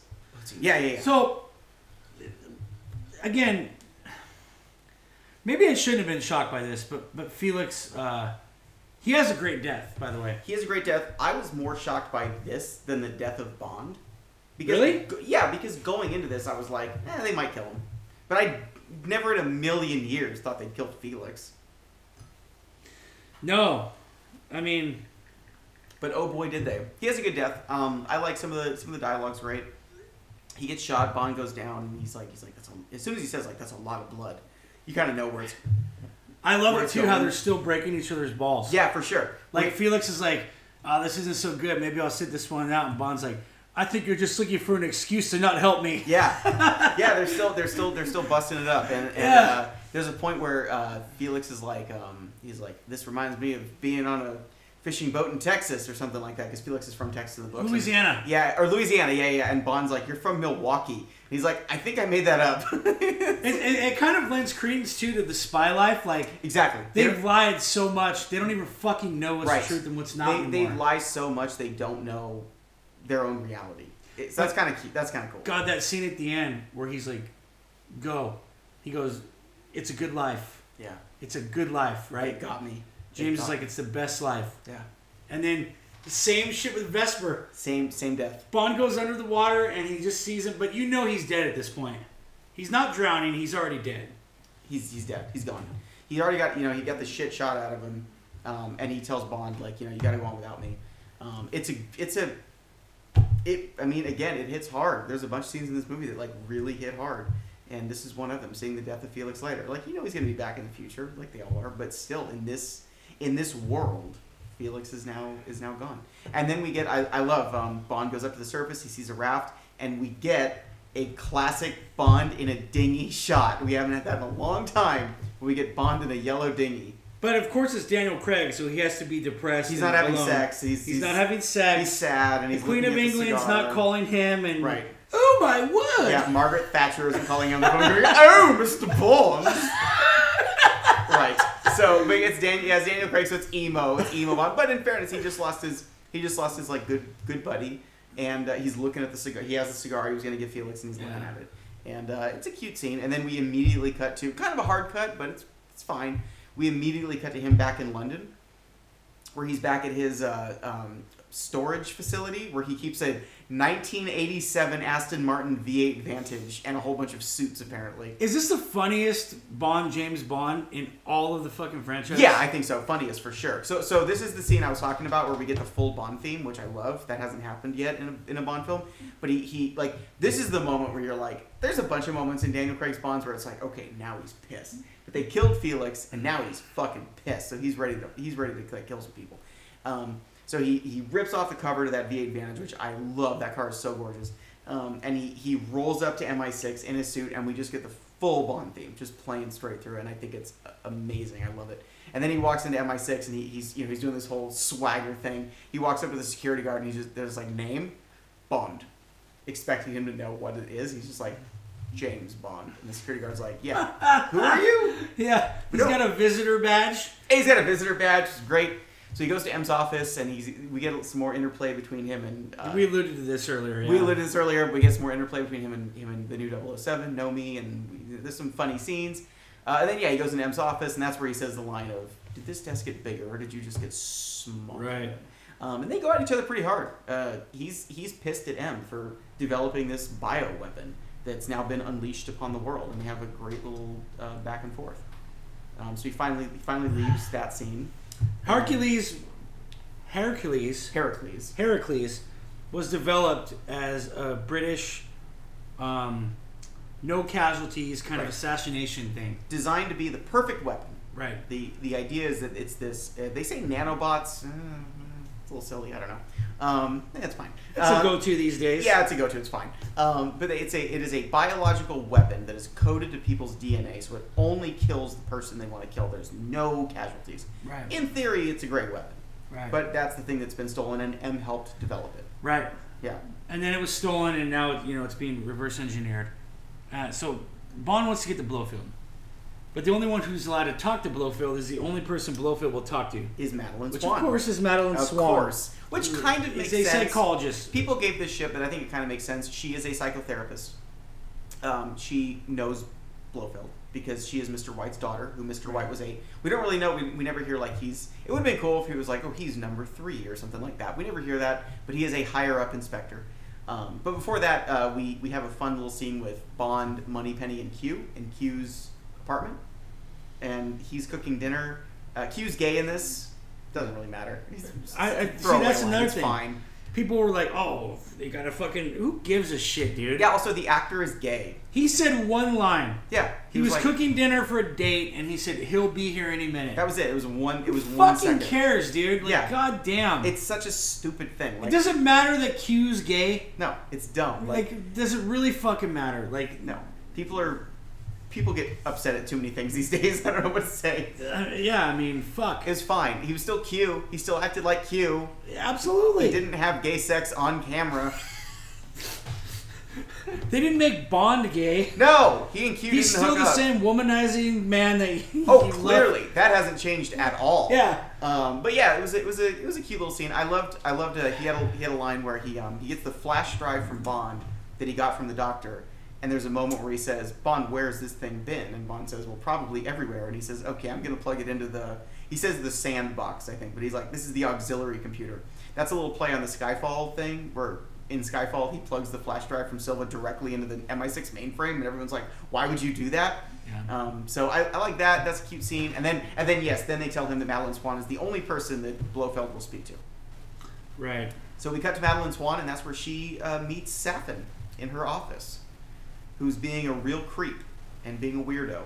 And he goes into her office. They have some lines back and forth about parents dying and stuff like that. I do like the moment where he points out the flowers that she has. Do you think she didn't know that was him? I don't think so. She was saw the acting mask. like she knew it was him. Until she saw the mask. I think that was when she was like, oh, Why was she acting so like, weird? Yeah, man. Like that was the one thing I didn't understand. I think she's just a weird character. Yeah. She's just very awkward in those moments. She Right. kind of did the same thing with Bond in Spectre, where he walks in and she's automatically like kind of awkward around him. Or confrontational. Yeah, a little confrontational, which Yeah. is weird for a psychotherapist, but fine. Well, and in fairness, he starts the exchange saying, "You're very attractive for a psychotherapist." And first of all, it's like, are psychotherapists supposed to be ugly, or kind of a weird thing to say? No They're shit. trained to handle that. What's that? They're trained to handle that. For sure, yeah. And then she finally says, "Oh, well, it's." Join us. I'm too tired to sit on anything but the couch. Okay. Do you want me to move the couch over? Yeah. What if I put a cushion? Anyhow. So anyway, so we get a scene with those two, and he asks her because he kind of goes on this thing about how when you save somebody's life, you own them, implying that he owns her. Yeah. And then she asks him to put the bioweapon on her to kill Blofeld. She's the only one he'll speak to. And then after that, we go to what I'm going to say is my least favorite scene of the entire movie: the Blofeld and Bond interaction in jail. The build up to him like going down that hallway and Yeah. shit is fucking great. That's great. Where he starts talking. That's is the where it's problem. like, this just doesn't feel like Blofeld, It man. doesn't. And when Christoph Waltz opens his mouth is the problem, which is such a weird thing because And then again, it's like, I'm the source of all your pain, James. yeah, we're doing the same thing. Oh, one thing we didn't mention. I thought in this movie, another prediction that was 100% wrong, was that I thought in this movie they were Not gonna, 100%, 1,000%. 1,000% wrong. I thought in this movie they would ignore the brother thing. They fucking Oh, lean into it. No, they're like, we hear it in the Spectre meeting in Cuba where he's like, "My brother James Bond," and I'm like, oh, fuck, come on. And then we hear it again here, Yeah. where he doubles down on the "I am the author of all of your pain, James." And I'm Yeah. like, oh my god, I hate this so Yeah, much. I never yeah. want to see this again. Even Craig in this scene is a little bit weird too. He sort of slips into his character from Knives Out, where he's like, he kind of turns into a weird detective almost. His vocal patterns are strange. I don't know. This is a weird scene. Yeah, the build up and seeing him like rolled out in some like Hannibal Lecter style cage is pretty Great. cool. That's all cool. But as soon as they start going like talking to each other, it's very strange. You know what makes that scene? Hmm. We've talked about this several times, but you know what makes that fucking scene? The score. The score's It's very like good. bum, bum, bum, bum, bum, Oh, bum, yeah. bum, bum. And he's just going down this hallway and he just looks menacing as fuck. He does. You're like, this is intense. Yeah. Then he starts talking. And everything changes. And it all goes to shit right there. Yes. It's so funny. I love Christoph Waltz. I loved him in Django. I loved him in Inglourious Bastards. He makes a great villain. But he just doesn't work as Blofeld in this. I don't really know why. It just doesn't work. Yeah, I don't know. Like I said, that this movie would have been improved by having Blofeld be the main villain, and I stand by that. But he's a very weak Blofeld. He might be my least favorite Blofeld, actually. Like he's not great. So Yeah. then we have. Was this before or after? Oh no, I think it was before the scene that we get a scene with M and Bond kind of talking on like a river, which is pretty good, and they sort of come to terms with each other. Yes. So Madeline has put the Hercules. She has it on her wrist. She leaves earlier in the scene, but then Bond grabs it, and it's established. Or we skipped over this, but it's established in M's office at some point that the virus can the point of it is that it can jump from person to person until it meets its intended target. Right. So Bond is now rubbed up against Madeline. Now he has the virus, the nanobots, whatever. He chokes Blofeld. Yeah, I hated that bit. Me too. I didn't like that bit at all. It's so melodramatic. It's a callback again to You Only Live Twice, because in the book You Only Live Twice, Bond does kill Blofeld by strangling him. But it was such a contrived, weird. Bond leans down and he's like, "Die, Blofeld," and then starts strangling him, but then he doesn't kill him. It's like, what just happened here? Then Bond looks back and he sees that the nanobots are down on him and they've killed Blofeld, and it's like, whatever. This is where they make the point too that they cannot never get this out of you. Yeah, this is where they say right after this they go to It's not just here for Christmas. Nanobots are not just for Christmas. Yeah, that line got a laugh out of a lot of people. Yeah, I got a little chuckle. I feel like if you're of a certain age, you have to keep explaining. A hard cut to gay bars. So Daniel Craig only goes to gay bars. We were just chatting that Daniel Craig was giving an interview the other day, and he said for years he likes to go to gay bars. And they asked him why, and he was like, "Well, when I used to go to regular bars, I get in fights too much." And I was like, "How many fights are you getting into?" But he said like at gay bars you don't really get in fights, and there's always straight girls there that you can pick up on. It's true. That is true. Yeah, it's true. That is both the most progressive yet masculine thing I've ever heard. Yeah, that's the thing. And a lot of people said that because they were like, "Oh, that's cool that he goes to gay bars, but he's going to gay bars for the weirdest reasons." No shit. He gets in fights constantly, and actually, he even said, and he's trying to get laid. He's trying to get laid at the gay bars. He even said I don't get into fights as much at the gay bars, which implies that he's still getting into fights at gay bars. So it's like, maybe you're the problem, man. I don't know. Shit. It's funny. Apparently, he got caught at one in 2010, and I didn't even realize this, but he told a story, and he was like, "The paparazzi got me coming out of the gay bar," and he was just like, "Yeah, I like to go to gay bars. I don't get in fights as much." Fun. And yeah, my mom's brother's gay, so I've never been to a gay bar, but I have. Oh, really? Are they fun? Me and my brother went, and there was me, my brother, my ex-girlfriend, Brendan, and his ex-wife. This was I don't know, 15 years ago. Okay. And my brother and I were dancing together and shit, and That's awesome. it was fucking hilarious. That's awesome. But I've heard they're great. I've heard they're great places to be. There's a lot of stories I can't tell on the show, but that's anyhow. fine. It's a family show. Obviously. Yeah. Well, yeah. When I lived in the Bay Area, that was where I hung out most of the time. One of my closest friends is lesbian. Okay. Okay. I was in a gay bar my closest once. friends is lesbian, and my going away party was actually one gay bar after another. That's cool. Maybe I need to check one out. I don't know. I actually was in a gay bar once, but it was in the morning. My friend Michael and I, the guy that just got married. No. Well, that'd be a whole different story. I woke up there with a sore bum for some reason. So here's a story. I mean, it's not very controversial, but it's really funny if you know Sharon. So we were at this underground gay bar, and so we were there. It was one of her friends' birthdays, and so I was there straight, and another friend, a guy who's straight, and he went to the bathroom. He had to pee. So Sharon's like, "Where's Gene?" And I said, "He went to the bathroom." She's like, "You let him go alone?" Yeah. She ran off into the bathroom after him. I don't know what's going to happen in there, but one never knows. I know. One never knows. Okay. Anyway, back to the movie. No, real quick. Okay. No, I won't share this. No, it's Anyhow. fine. No, share. No. So anyhow, dude, my lady's right All here. right. I can't All share right. this. All right. But anyhow, back to the movie. Where are we even at in this movie? Bond has just met Blofeld. Blofeld's killed now, Blofeld. Blofeld is dead. Yeah. Hercules is like I do. all last like, scene. we talked about this. I don't like how they just everybody's gone now. Like Felix is dead, Blofeld's dead, Spectre's dead. Like it all felt too easy. These are supposed to be the big bads of James Bond. They're never supposed to go away. And Blofeld just died like accidentally. Kind of is annoying.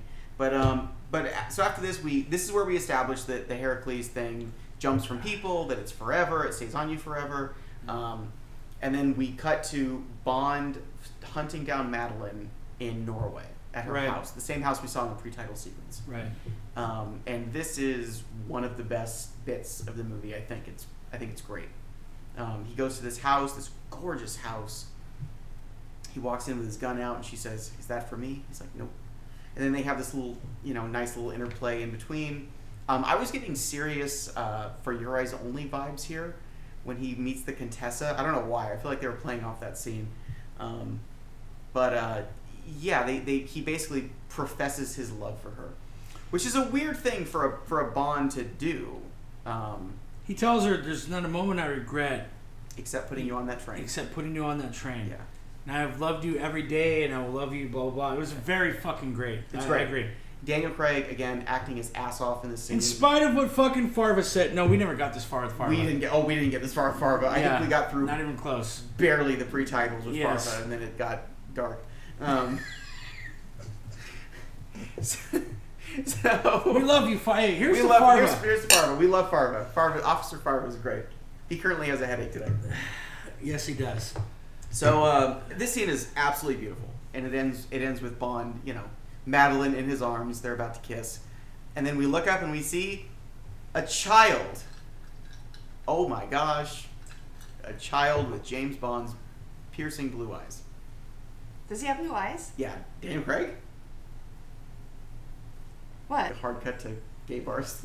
So Daniel Craig only goes to gay bars. We were just chatting that Daniel Craig was giving an interview the other day, and he said for years he likes to go to gay bars. And they asked him why, and he was like, "Well, when I used to go to..." Speak to people like her. So She's beneath me. Sorry. yes, Madeline Swan is beneath Emma. But anyway, Yes, that's what we're talking about. Madeline Swan. So Bond clearly has a daughter at this point. Bond has a daughter. I kind of like these scenes. This is the most different series of scenes that you're ever going to see in a Bond film. But Bond now has a daughter and a woman that he clearly loves still. He's very confused by the whole thing. The dude's a killer. He's an assassin, and now he has a little baby who's cute. I love the scene. The sort of the next scene after this is the next morning where he makes her like eggs and cuts her up an apple, and he just sort of looks at her like, "What do you think? Is it good?" Yeah, It's like, it's fine. Apple and butter or some shit. Yeah, apple, and I think she has like an egg on the plate or something Oh, like he that. should have served Nutella. But Yeah, there but you go. but I just I don't know. It's I like Norway though. They might not have Nutella. yeah. No, I think they that's do. true. I think Nutella is European. Nutella's Italian. Is it? Yeah. Well, I did because- have Nutella gelato in Italy. Oh, nice. I make a cake that is from the original region that created Nutella, but it's not Nutella, but it's Nutella inspired. That's off the topic. No, but, it's always on topic. Nutella everything's cake, on- you're gonna have to bring it. Everything's on topic for this podcast. Oh, it's amazing. It makes that out of almonds. Oh, it's fabulous. I will definitely bring that next time. But yeah, so Bond is all of a sudden engulfed in this like family life, which is weird and fun. It to is see. weird, isn't It is it? weird, but I like it. It's different.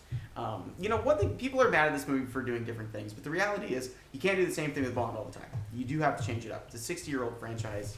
You can't just be raping women and slapping women and No. You can only do that Yeah. occasionally. That's a special occasion. It's a little treat for Bond to do. It's a little It treat. can't be every movie. It Can't be just every be used movie. sparingly. Every 5 or 6 movies now, Bond gets a little raping. It's fine.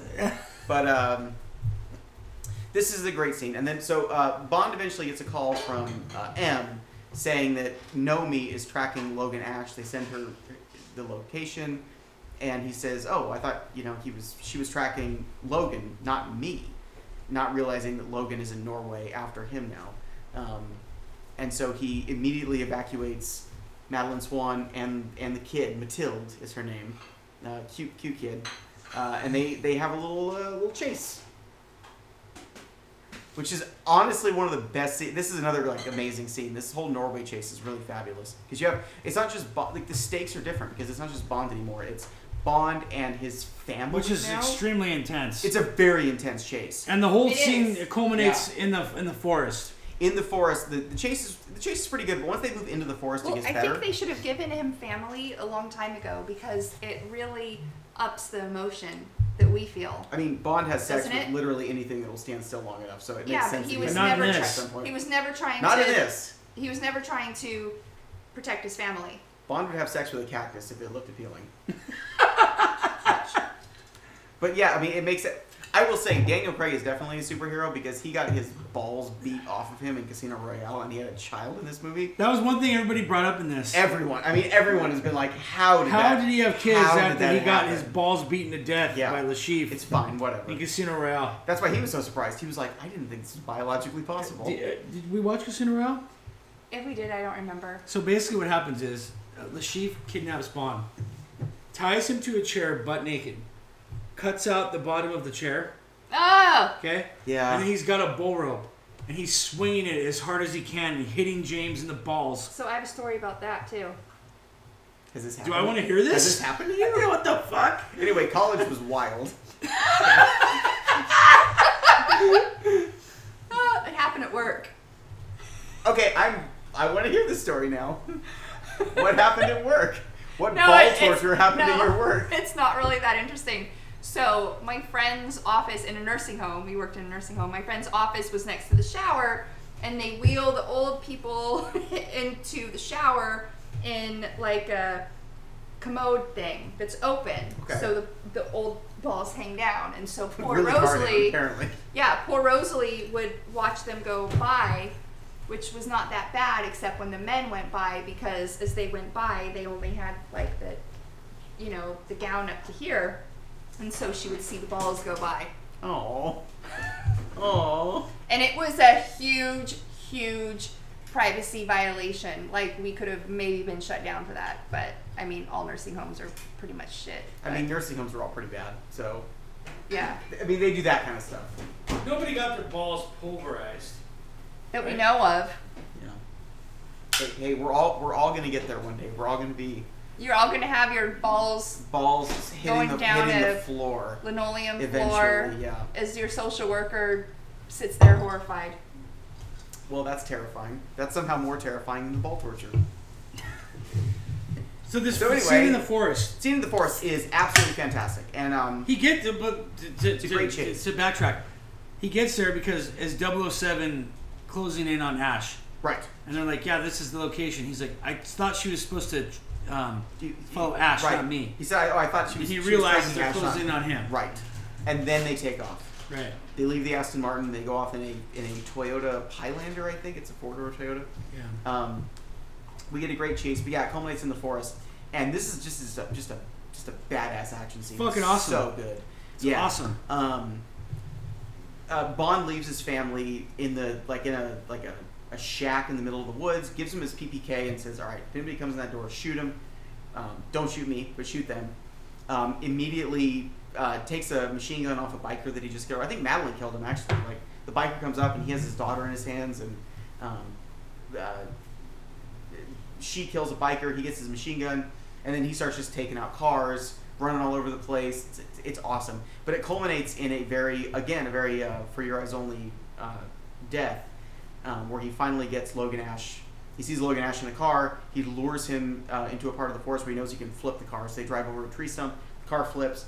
Logan Ash is out and bleeding out. His a lot of legs are times broken. in this, Bond is getting gunfire thrown at him. Yeah. And he doesn't fucking care. No, he doesn't care. So the car, if he ties up a It's like a winch from one of the cars. Yeah. The car flips over and he's shooting it as the car's going by, which is a fucking classic scene. It's a badass sequence. The car flips. He walks straight up to the windshield and just fires straight in. Brutal. Murder. Very brutal. There's some brutal kills in this thing. Yeah.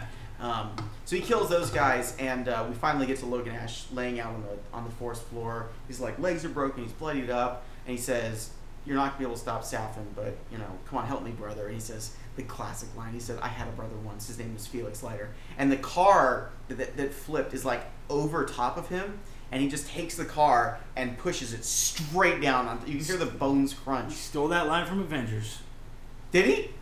Tony Stark I didn't flies see up Avengers. after he gets the armor, and he says something like, "We had something. His name was Coulson," and shoots fucking Loki. Oh, okay. I didn't know that. Yeah. Was that Endgame or? No, first Avengers. Oh, that's right. Oh, yeah. We're okay. gonna get to Wait. Ultron I in did a couple see that. months here. I did You're see close. that. Yeah, we're close. I've restarted watching Marvel again. It's fine. Whatever. We're stopping at Ultron for Phase 2. We're not doing fucking Ant-Man. As far as I'm concerned, that's Phase 3. Shh, that's fine. That's fine. I refuse to watch Thor: The Dark World. So, the worst movie ever. Anyway, but it was still a great line. I liked it, and the death is brutal. But then the end of this scene is Madeline Swan. Safin flies up in a helicopter, and we see him walk into the hut where Madeline Swan is. So he abducts Madeline Swan, takes her away in his helicopter. Bond is too late to save them. And the last scene of this is they're walking down a road. 007, Nomi pulls up and sort of tries to joke with him, and he's like, basically, where have you been? And he gets in the car and they drive to the. This is another good scene between the two of them. But they eventually drive to the local NATO airbase to get on their giant plane to go invade Safin's Island. So, we're getting to the last act here. This is the last act. And what I gotta say, Safin's base is fucking awesome. It's great. It's classic Bond. It's a classic Bond base. It's an island situated between Russia and Japan in disputed waters, and it's like a 1950s Cold War missile silo or something. Yeah. That he has terraformed into his poison garden, which again comes straight out of Fleming. That is a Fleming thing. It's classic Bond base. Very classic Bond base. He's a classic Bond villain. Bond villain base. This is all great. So yeah, Nomi and Bond get on a plane, and one thing I like about this movie is the knock against the Daniel Craig films has been that Bond goes rogue all the time, and in this movie he kind of does the opposite of going rogue. He comes back to MI6, and then in this scene, they very specifically, M is like, your mission is kill Safin, rescue Madeline Swan, destroy Heracles. He goes rogue for a bit, but Well, yes, he does come home. He's rogue in the beginning, but he's also retired in the beginning, so it makes sense that he's going rogue, because that's a thing that agents would do. Like a retired agent would go work for the CIA and be a contractor, essentially. But in this movie, they make a point to be like, all right, you have a mission. You're working for me. And this is where Nomi gives another clunker of a line where she's like, "Sir, I would like Bond to be reinstated as 007." And I'm just like, fine, I don't give a fuck, whatever. This makes no difference to me. Right. Just please save the day. So that's great.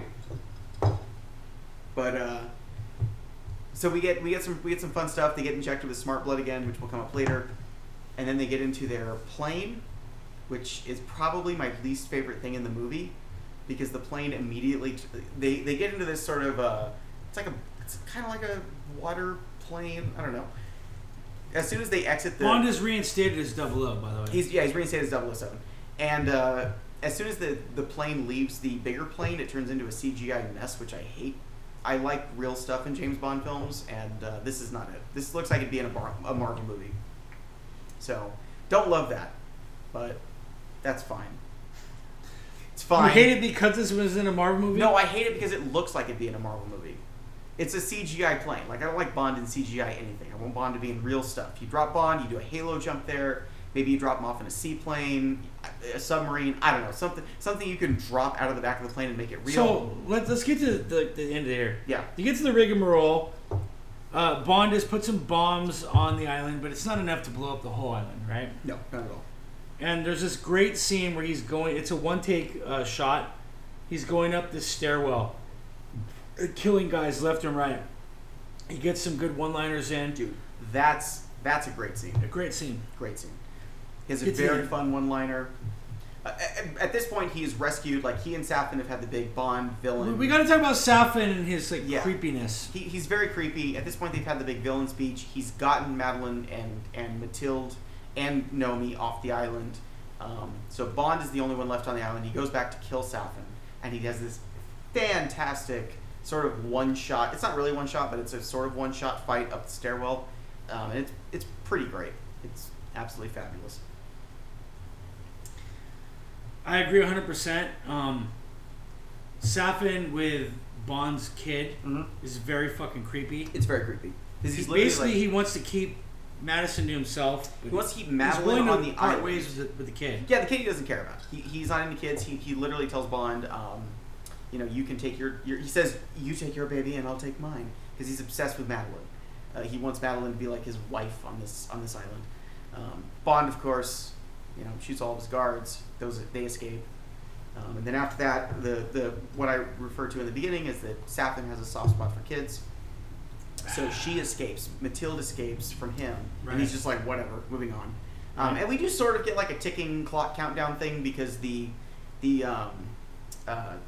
virus is on the island. It's being mass manufactured, and it's about to leave the island on boats. So once Bond gets everybody off, he calls in a missile strike. So they have this conversation where Safin has got Bond's daughter. Yeah. And they're speaking. This is kind of a Dr. No throwback as well. Oh, it's very Safin is very Dr. No. Very Dr. No. He's very Dr. No. The rumor before this movie was that Safin was going to be Dr. No, and I'm glad they didn't do that, but there is a point where they call him Doctor. So maybe that was in one of the scripts at some point.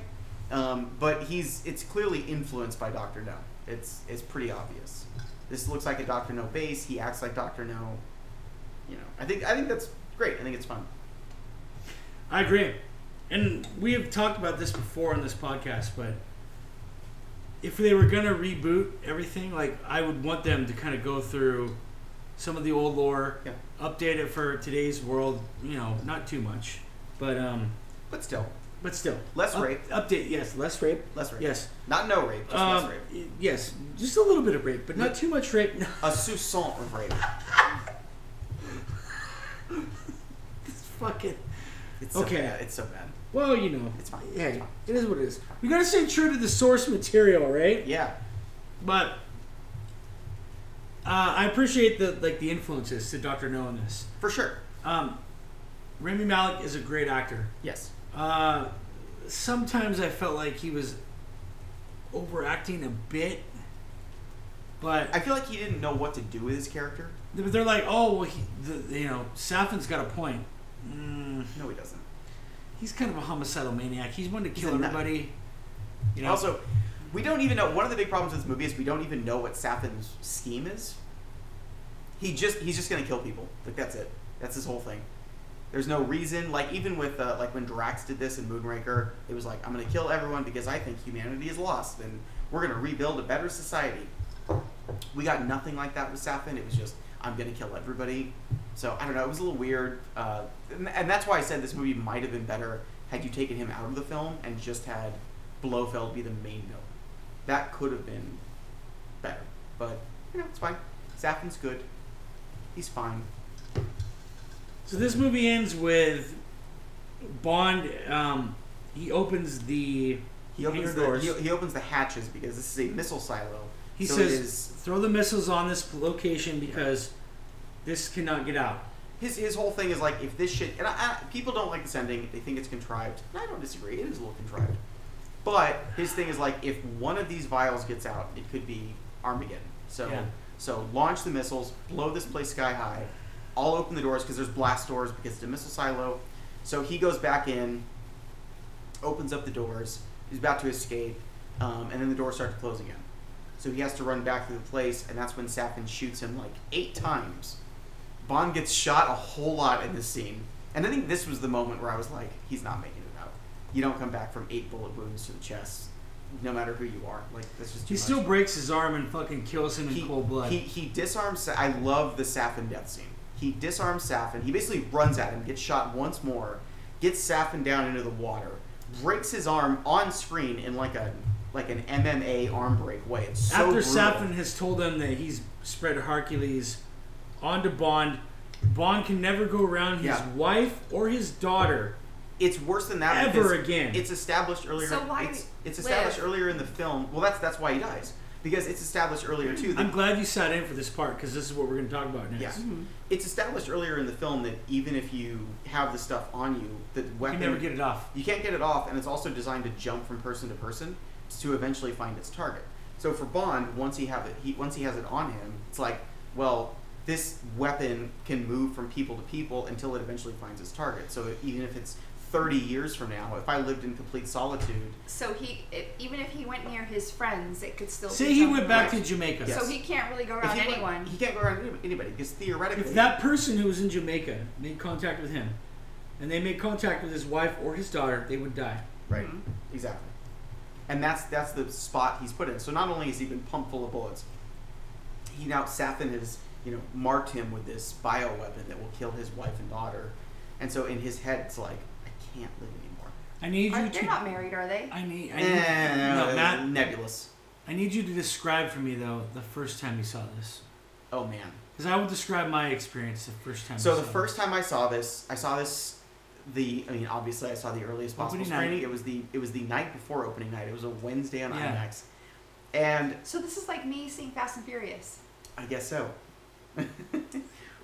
We will watch that recent one I love Fast and eventually. Furious. No. So I'm in. We I'm won't. We In. will. I'm in. So we even if we talk shit on it, we will watch it. The first night I saw this, again, I went in thinking it's possible they kill Bond, but I hope they do it well. I don't want him to go out in some stupid whatever. This movie's a tragedy. Like, it's about a guy who had a possibility to find love and gave it up for the wrong reasons because he was tricked, essentially. And then eventually has to die because he can't be with the people that he wants to be with. It is a straight up tragedy. Blofeld should. That's why Blofeld should have been the main. That's why Blofeld should have been the main villain, because it could have been the guy that was like fucking with him the whole time. Yeah. And Blofeld could have had the same end as Safin. One of the things that I love about Safin's death, where he just gets shot, is Bond doesn't even care. He's been infected with the poisons. He looks at Safin. He's already broken his arm. He picks up the gun from the water. He doesn't even look at him. He just shoots him like 5 times in the chest. He's just like, whatever. The first time I saw this, at this point, I obviously knew where this was going, and I got emotional. I'm not an emotional person, but it's like, this is my boy. This is Bond. This is it. This is the mission he doesn't come back from. It's obvious at this point. Because again, you can't be, if you're a guy like this and you want to be with your family, you have a wife and daughter. I put myself in the position where it's like, if I had a wife and daughter and then somebody said to me, you're never going to be able to see them again, ever, I'd probably also take that route too. But I think it's more than that, because throughout, how many years did you say? 60 years? 60 years. 60 years actually. This has been happening, that he's been like sleeping around and blah, blah, blah. And you always think to yourself when someone sleeps around, oh, they're looking for love, or they're damaged, or whatever the case may be. He's definitely damaged. Yeah, you think that, whatever you think about promiscuous people, right? And so he's found whatever it is he was looking for, and now let's condense. he can never... He'd never see him again. Let's condense. Yes. Let's condense that thought, though, Emma. Okay, let's condense that thought. If we're just going by Daniel Craig's run, 15 years. 15 years of this, okay, and this is where it ends, right? Yeah, that's a long time. It's a very long time. Longest actor ever be in the role. Even 15 years to experience different humans, different persuasions of people you're attracted to, right? Well, he's been with many, many types of women. If we just conclude the Craig run, and he had fucked all these women, seduced all these women to this point, this is the one, for whatever reason, we can fucking judge from the outside all we want, right? People can judge me and Emma. Dude, why is this the one that grabbed Mike? Okay, but it is. Yeah. Madeline is the one that grabbed James, right? There's no question why. Well, there you go. But my point is, this is the one James fell in love with, right? Vesper, yes, but she died. Right. And that was the first movie. And betrayed him. And betrayed him. Yeah. Madeline did not. And she bored his fucking child. Yes. Okay? I don't have kids. You do. But having kids is like such a game changer. Yes. Like, that's the difference with this movie. If they were just in love, it'd be one thing. But once you introduce the child into the thing, it's like, oh no, Bond will literally fucking die. Well, like from my perspective, I'm going through a divorce. I will be divorced. Yeah. If this thing just killed my like baby mama, all right, I still might be able to live. Sure. But my child, Yes. fuck no. Right.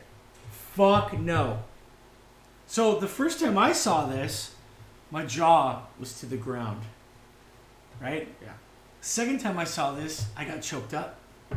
I got choked up too. I got choked up. I really did. Because seeing it. Also, his death scene is pretty. It's hard hitting. It's really hard is. hitting. The score, again, we mentioned this again. Final Hans Zimmer. Ascent. Final Here's Ascent. to Hans Zimmer, dude. Here's to Hans. You know Fucking what though? I knocked it out of think the park. anyone can relate to this, not just people who have kids, because it's not just about the kids, because you don't see him get super close to many people, right? So now he's got a child and he has this love of his life. And so this is everyone Yes. to him. So we all have, even if we don't have children, we all have everyone. And he's had nothing to this point. Right. He has, Now he has literally everything. nothing. Yeah, he's like living alone in like It's a like a jungle or badass something. house in Goldeneye. You know, so everyone Yeah. that he cares about, he can't. And we all have, even if we don't have kids, we all have people. And imagine if you couldn't see anyone in that group of people, anyone you love. Yeah. Totally. What else? Why would you go on? Absolutely. And just to piggyback off that thought, a child that that child came from you, or you're responsible for that child in a respect, right? I would die for my kids, you know, absolutely. Yeah. So the You idea know, of Bond being like Emma being he's like a stepmom, maybe she won't feel that way. You having no kids, maybe you wouldn't feel that way. well, but for if I me- had kids, I could see the. I would absolutely die for my kids. You Okay, know? what if I couldn't cuddle my pets anymore? Okay, let's I bring it to could- that. Let's bring I it to that could point. Sure. Never ever To make it more cuddle another relatable dog. to everybody, Sure. right?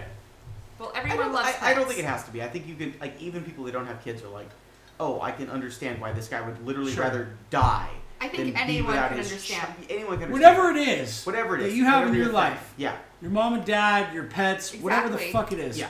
This guy's like, I can never not only can I never be around my kids again, but I'm a danger as long as I'm alive That's to my wife well, and I think child. I think that's like elevates it. So- Not that you can't be around them, but you're a danger to them. Farva Yeah, just was in general. Farva was bitching about this ending last night, and I completely disagree. Captain Fargo was bitching about a lot of things last night. I know, but So, I completely disagree with that because it's so impactful. It is. It They, gets you. they didn't just make this like, oh, James just got shot in the line of action. Yeah. He made a choice. See, that was the thing I was worried about. When I went into the film, I was like, it might kill him, it might happen.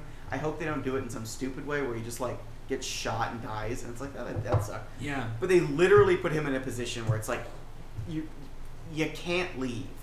Because if you do, you're a danger to the people you love the most. So It was impactful. I teared up. I choked up. I did. I choked up.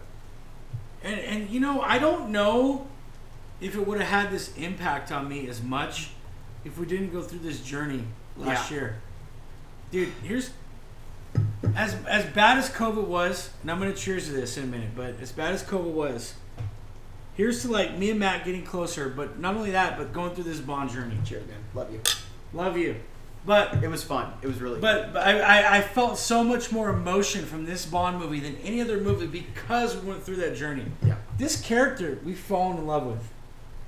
And to see him die on screen, and this is very polarizing. You said your dad fucking hated this. Super polarizing. Yeah. He loved the movie, just didn't like the death. And I get that. And I really do. feel there's a bit of that I feel. Sure, 100%. If there's people that don't like this, I completely understand. I think it's totally fair. I get it. I really do. It worked for me.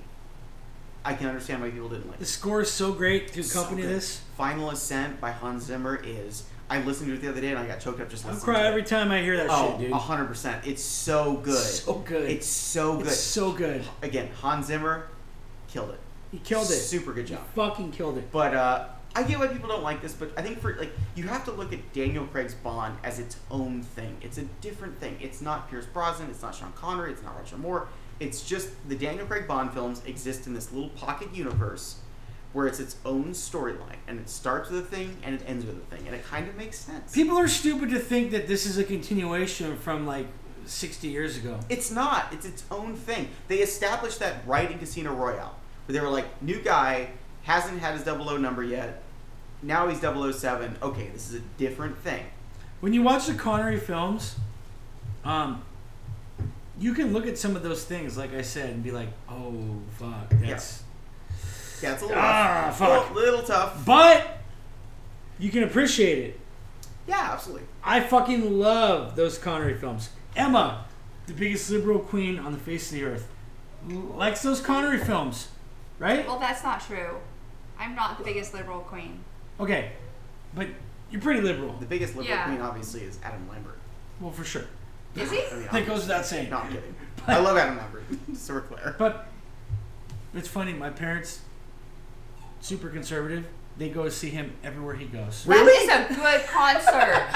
I've never seen him. Good. Yeah. I like him. They're not that You've got conservative. to. No, I think like him. I'm not a fan, really. I like his. I mean, I like him. He's got a good voice. I like him. His Queen stuff's cool. I'm No, not a fan, but but my point is, you've got to go see Yeah. him. All right, cool. you can point out like the parts that are like, whoa, this is fucking like, this didn't age well. Oh right? yeah, for sure.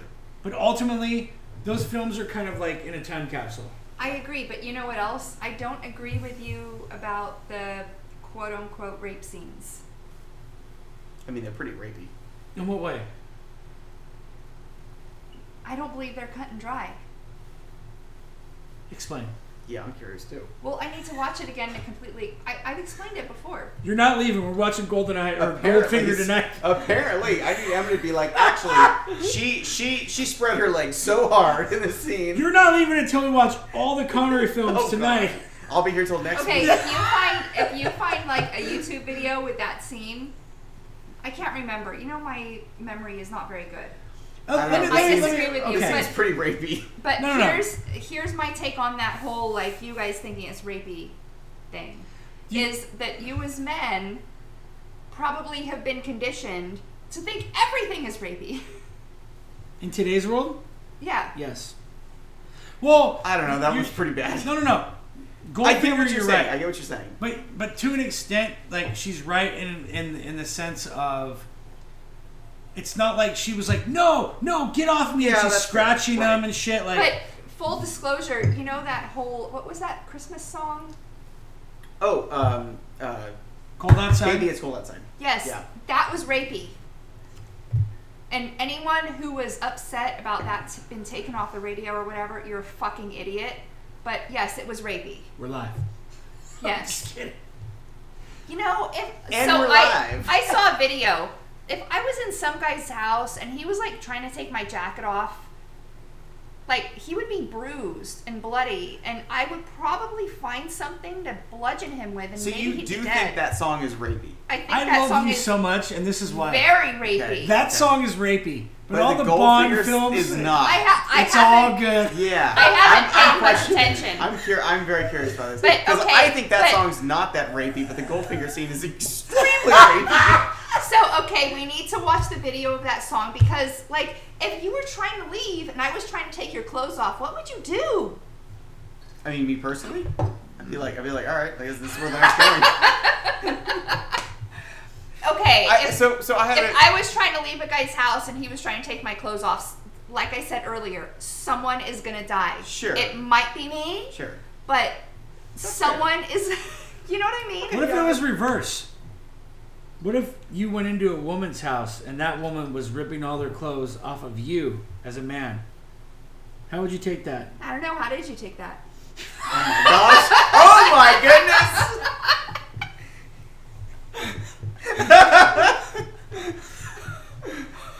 This podcast is gonna be 5 Am I hours a long. victim? Am I a I victim? think you might be. 3 Yeah, I think you years might be. later. How 3 years did you later, take- Mike is realizing he's actually a victim here. He's like, I really must go, but baby, it's cold outside. Give me your pants. That's the song she was singing Yeah. when I came in her house. Oh my It gosh. was cold outside. And you came to her house multiple I times. did so. come in her house multiple. Oh, this is getting gross. Okay, He so wanted to come in my house. and I did multiple times. No, he wanted to walk into my house. So what happened when I walked in your house that night? Tell the audience. We sat on the couch and watched cartoons. No. Nope, I was assaulted. So anyway, No Time to Die. Okay, so so Bond dies. Yes, Bond dies. And then there's a quote from the end of. Yeah, so that's only you only live twice, right? Yeah, so this is a Jack London quote Uh, from You Only Live. I it never was in You Only Live Twice, heard no. which is basically. So it's on record. She raped me. I didn't. No, I never heard no.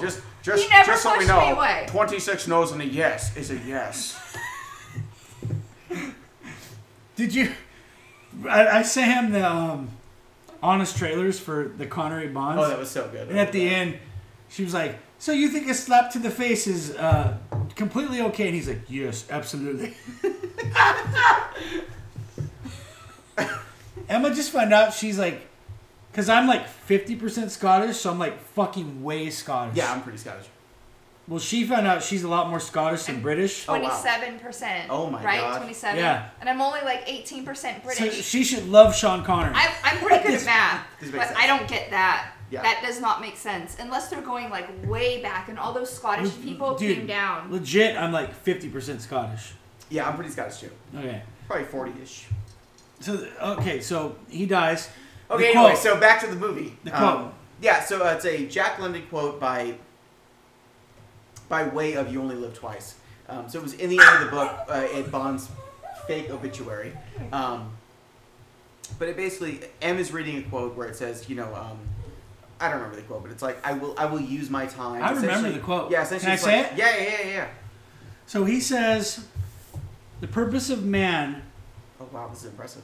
is to He's very smart. the purpose of man is to Is it not too- I'm kind of paraphrasing here. but Yeah. the purpose of man is to not extend his days, but to use them. Oh, And I will not spend the rest of my life trying to extend my days. I will use them as needed. Something to that Something like that. It's effect. like, I think the last line is, I will use my time. Yes. And it's a beautiful quote because for Bond, that's perfect because the guy didn't try to extend his life ever. He was just living for the moment. He was living for the mission. Well, my mom's last night, she ate a big plate of pasta and drank some wine. So Yeah. but to your point, you said like if you read Ian Fleming's work now, you will find a lot of racism in it. Oh, you will for find sure. a lot of, and this is Matt's quote, and correct me if I'm misquoting here. You said this is a pissed off British guy. This is right after World War II. Yeah. Who's mad that England is not the world power of the world anymore. Yeah, and it's Okay. totally true. So you will find a lot of harsh reading in that.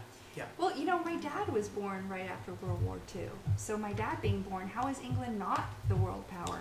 But I think once you dig through his writings, there is a lot of profound things in those writings. There's some great stuff. It's And just that quote is one of them. that quote's great. You just have to be aware of what you're reading with Ian Fleming because it literally is a guy. He was a spy in World War II and who lived through it. And he's like, oh, England is now not the great world power, and I'm upset about that. And I think we are actually the center of the world still, even though they're clearly not. But you can put that aside, and there's great stuff in Fleming, and that quote is amazing. And that quote was perfect for Bond. And I loved, the funeral scene for Bond was, I think, perfect. It was all the people in MI6, they read that quote, they stood up, they all had whiskey glasses, they toasted his whiskey glass, and then M said, let's get back to work. And that's how Bond would have, Craig's Bond especially, would have wanted it. It's just cool, I'm dead, I died for a mission, but... So how do you feel about him dying, ultimately? Yeah, I don't love Bond dying.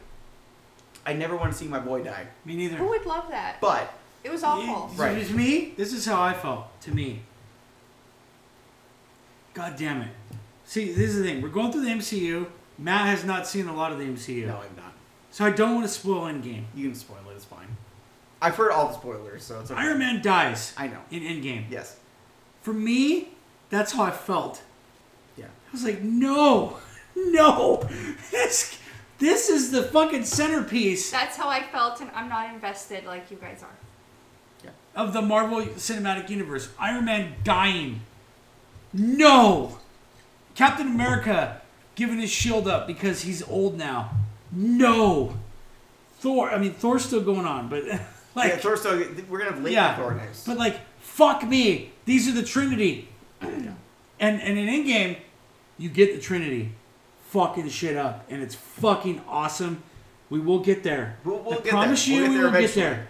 But for me, that's how it felt. Yeah. Like, I know they're gonna reboot. I know they're gonna Of course. find someone else, Of course. and Bond is gonna go on.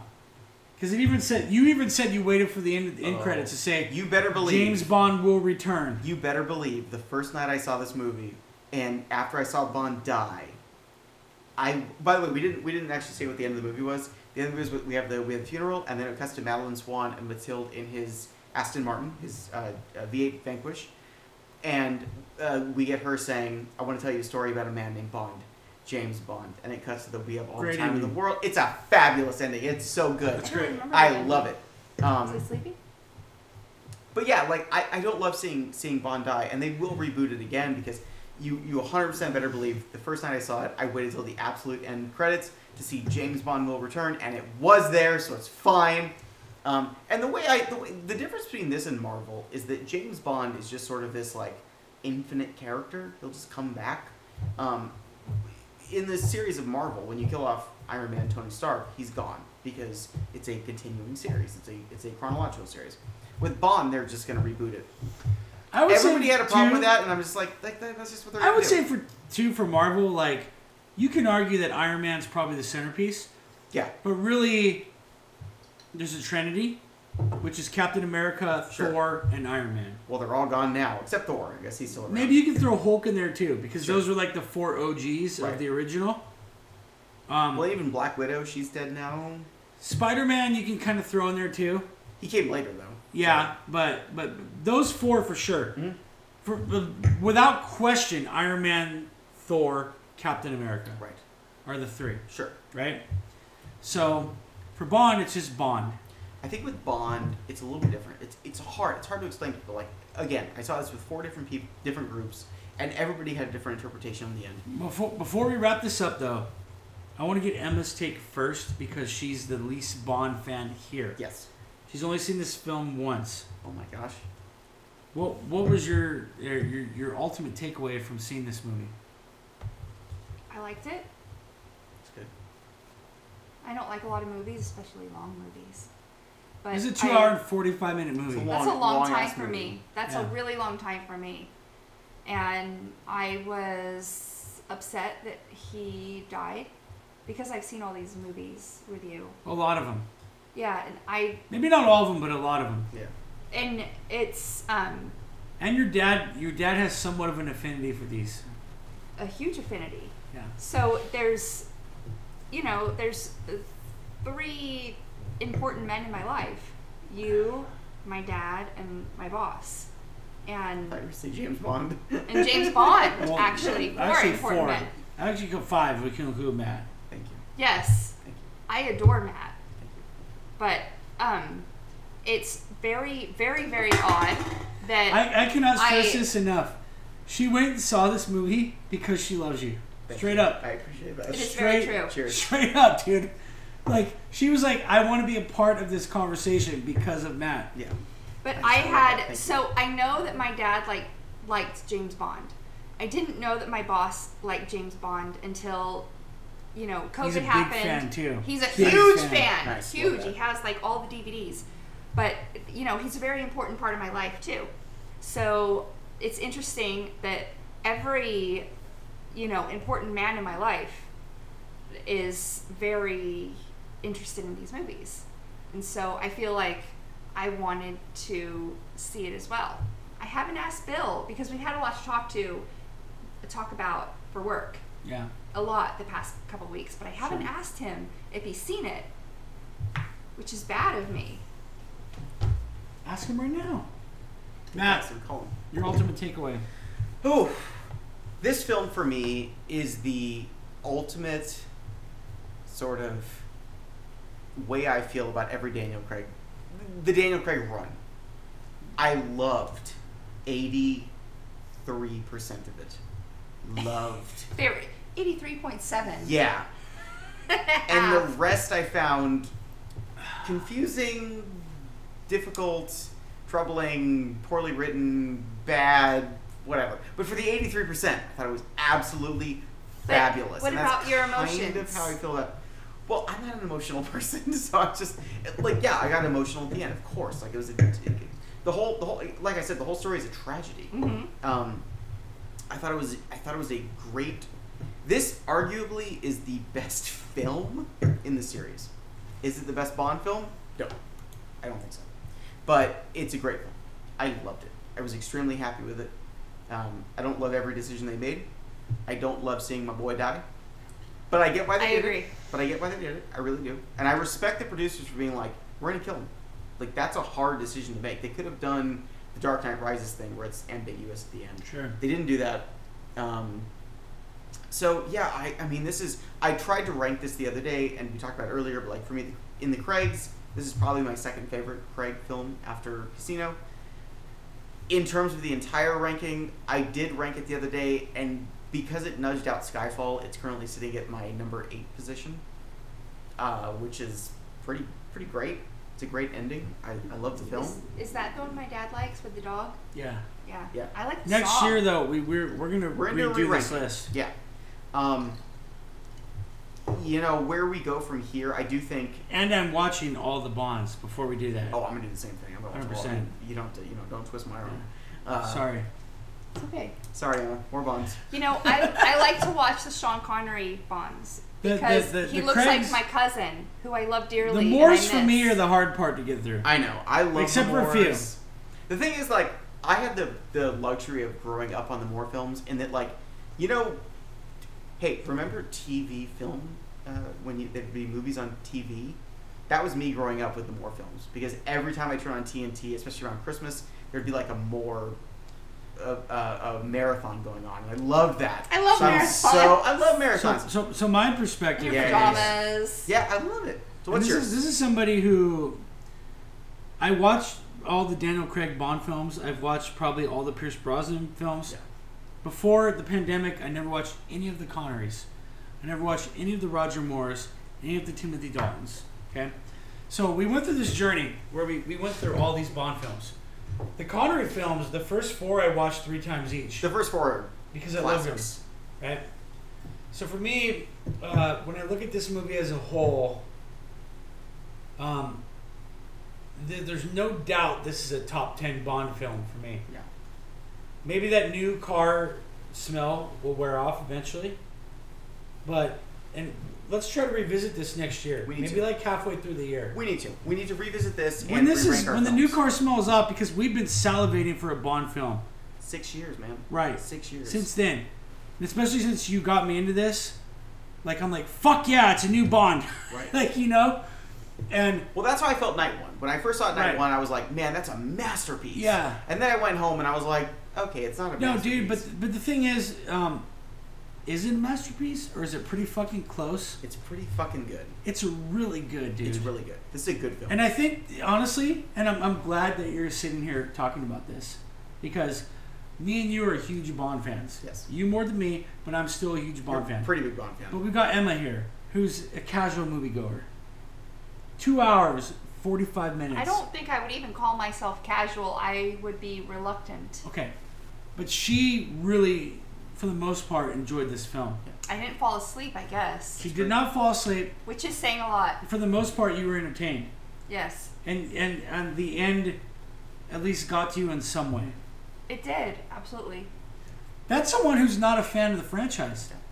So I think that reflects heavily on the impact of this film. It's a good film, ultimately. It's fucking great, dude. Yeah. It's an absolutely fantastic movie. Farva, you can fuck off. This is a great yeah, film. Farva was just unhappy last night, so it's fine. Exactly. But this is a good movie if you haven't so seen it. So let's discuss it. He had a beard before, right?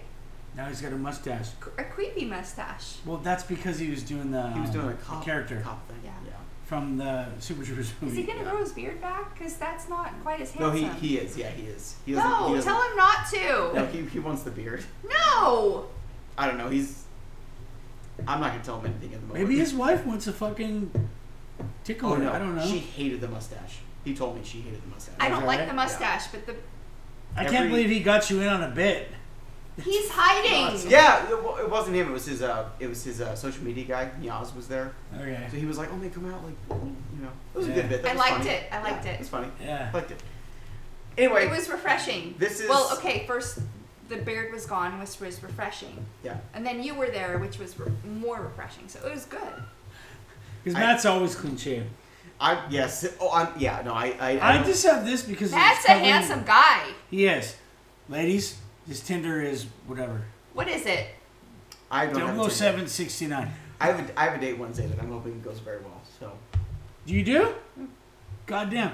We'll talk off air. This is great. 'Cause there's a lot of shitty men out I there, just had and the this- good ones are going to waste. No. I think I'm a good one. I'm a nice guy. Contact I'm a girl's this girl. podcast. He's a good one. Yes. Appreciate Contact this podcast. If, All you, if you want to inquire within. Before we wrap this up, Bond 26. What do we do? No, I think it's I'm obvious. dead serious, ladies. No, the new Bond. Yeah, the new Bond. What do we do? I think we're in agreement. Yeah. Henry Cavill. For sure. Yeah. He was the number 2 for Casino. He was way too young. Every time there's a number 2, they slip into the role, don't They they? did it with Pierce. They did it with Timothy. They did it with Roger. I mean, come on. This is the thing they do. Henry Cavill is... Who is this guy? He's Superman. He's Superman. But he's not a big star. He didn't become a big star of Superman. He's doing Remember The that show, Witcher. The Witcher, I was watching? Yeah, The what? The Witcher. No. I'll show you a picture. But yeah, he's perfect Bond. I think what we do is we go back to basics. We go back to regular Bond. The Daniel Craig thing was fabulous. It was great. I It keep ended thinking well. let's go back to Sean Connery, and then I remember. No, we're not doing rape. We're not going to do any more rape. I think, Dead, right? Probably. and I've said this in previous podcasts. You cast Henry Cavill, you relaunch. Right. You can start with Casino Royale. It's 15 years old. Yeah. You can start with Casino Royale. Go in chronological order with the books, but update them more for 2021 to make a audience, modern 2022 thing. audience. Right. Also, you could take the ideas from the books and sort of modernize them to where you didn't really know. Absolutely. Like, it's the same thing. You know what I'd love? I'd love if, just to like really drive the point home, that this is a separate thing. I would love if the next Bond, Henry Cavill walks right in, and I'm they gonna say, Google this guy. I've got my laptop right here. I mean, he's a very attractive man, so I Yes, would I'd love. fuck him 100%. I would. I would suck his cock. No homo. There's No. no doubt. No homo. I would love if they What's just his name? Henry Henry Cavill. Cavill. I would love if they picked up from Oh, he's the first person. Emma, if you do not say that this is not the perfect specimen of a man, I don't believe you. Yeah, he is. Because he Just fucking is. is. I have no idea who he is. And he was the number He 2 is for Daniel Craig. 100% the perfect specimen of a man. There's a reason why they cast him as Superman. Literal Superman. You know what would be a fun way to I start? guess- Emma, come on. I don't like the hair. Really? Yeah, I do. She's always like, "Oh, you're the only man for me." it's no, true. Which No. I love. It's very sweet. But It's no, true. she's lying. that guy Look is at hot. his curl. I'm sorry, it's a bit pussy. If he came in this bedroom right now, she would spread their legs 100%. I wouldn't blame you. I wouldn't blame you. I would spread my butt cheeks. For sure. I'm just saying. Dude's hot. It's gonna be Bond. Come on, let's make that guy Bond. He needs a haircut. Well, he's Just got get him a different haircut for Bond, hairstyles. it's That's fine. a Witcher. But anyhow, Anyway, you know what'd be really fun? I have The next very Bond- specific tastes. The next Bond film, Teeth are we a open bit up pointy. just to drive home that Daniel Craig was its own thing. The next Bond film, we open up and we get M and Moneypenny, whoever they are, saying, "Oh, Moneypenny, where's Bond?" And she said, "Oh, he's just finishing up his mission in North Korea." 100%. 100%. Because that was the end of Die Another Day. And then we got a Madonna. Doing the No, I don't want Madonna. But it I would love be- making they jokes could- about North Korea. But you know what? They could do that in one line, and it would be a funny line, and we'd all be like, "Okay, we're back to the main timeline. We got it. We got what's going on." The super freaks like us would be like, "All right, that's cool. We like that." Is North Korea our enemies right now, or is it Russia? Probably Russia more than North Korea. Let's go with Russia. Let's then. go with Russia. He's Yeah, in all right, that'd be Russia. cool. That'd be cool. I like Yeah. that. I think there are people who don't know that there's a North Korea and South Korea. I mean, there's a lot of stupid fucking There's people. absolutely so- that. Yeah. When I was a Republican, I didn't know that there was a North and a South Korea. She was only Republican 6 months ago, just for the record. That's not true. It was more like 15 years ago. But All yes, I did not know the difference between the two So Koreas. that is No Time That's to Die. our time to die. We finally did it. We're here. I would recommend this highly. Oh, this movie's amazing. Go see it. It's Yes. not perfect. It's got problems. But as far as a swan song for Daniel Craig, this is pretty great. Every movie has problems, Matt, but this is my opinion. This is fucking fantastic. Yeah.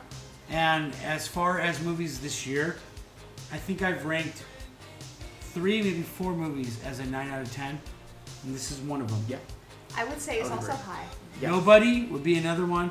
Suicide Squad would be another one. Suicide Squad was great. We Yeah. can do a podcast on that. Or let's You do watched an- Nobody though, right? I did, yeah. We Nobody did a was podcast on it, fucking yeah. great. Did I It's like great. that? Yes, you did. You loved ranked it that 9 out of movie. 10 too. You love that movie. I was We here. did a podcast. I was 3 here. of us. Yeah. We Yeah. did? Yes. We had a lot of old fashions that night, in fairness. Emma is going to be joining us plenty more times. This movie is great, and James Bond will return. We're on top 'cause we played to win.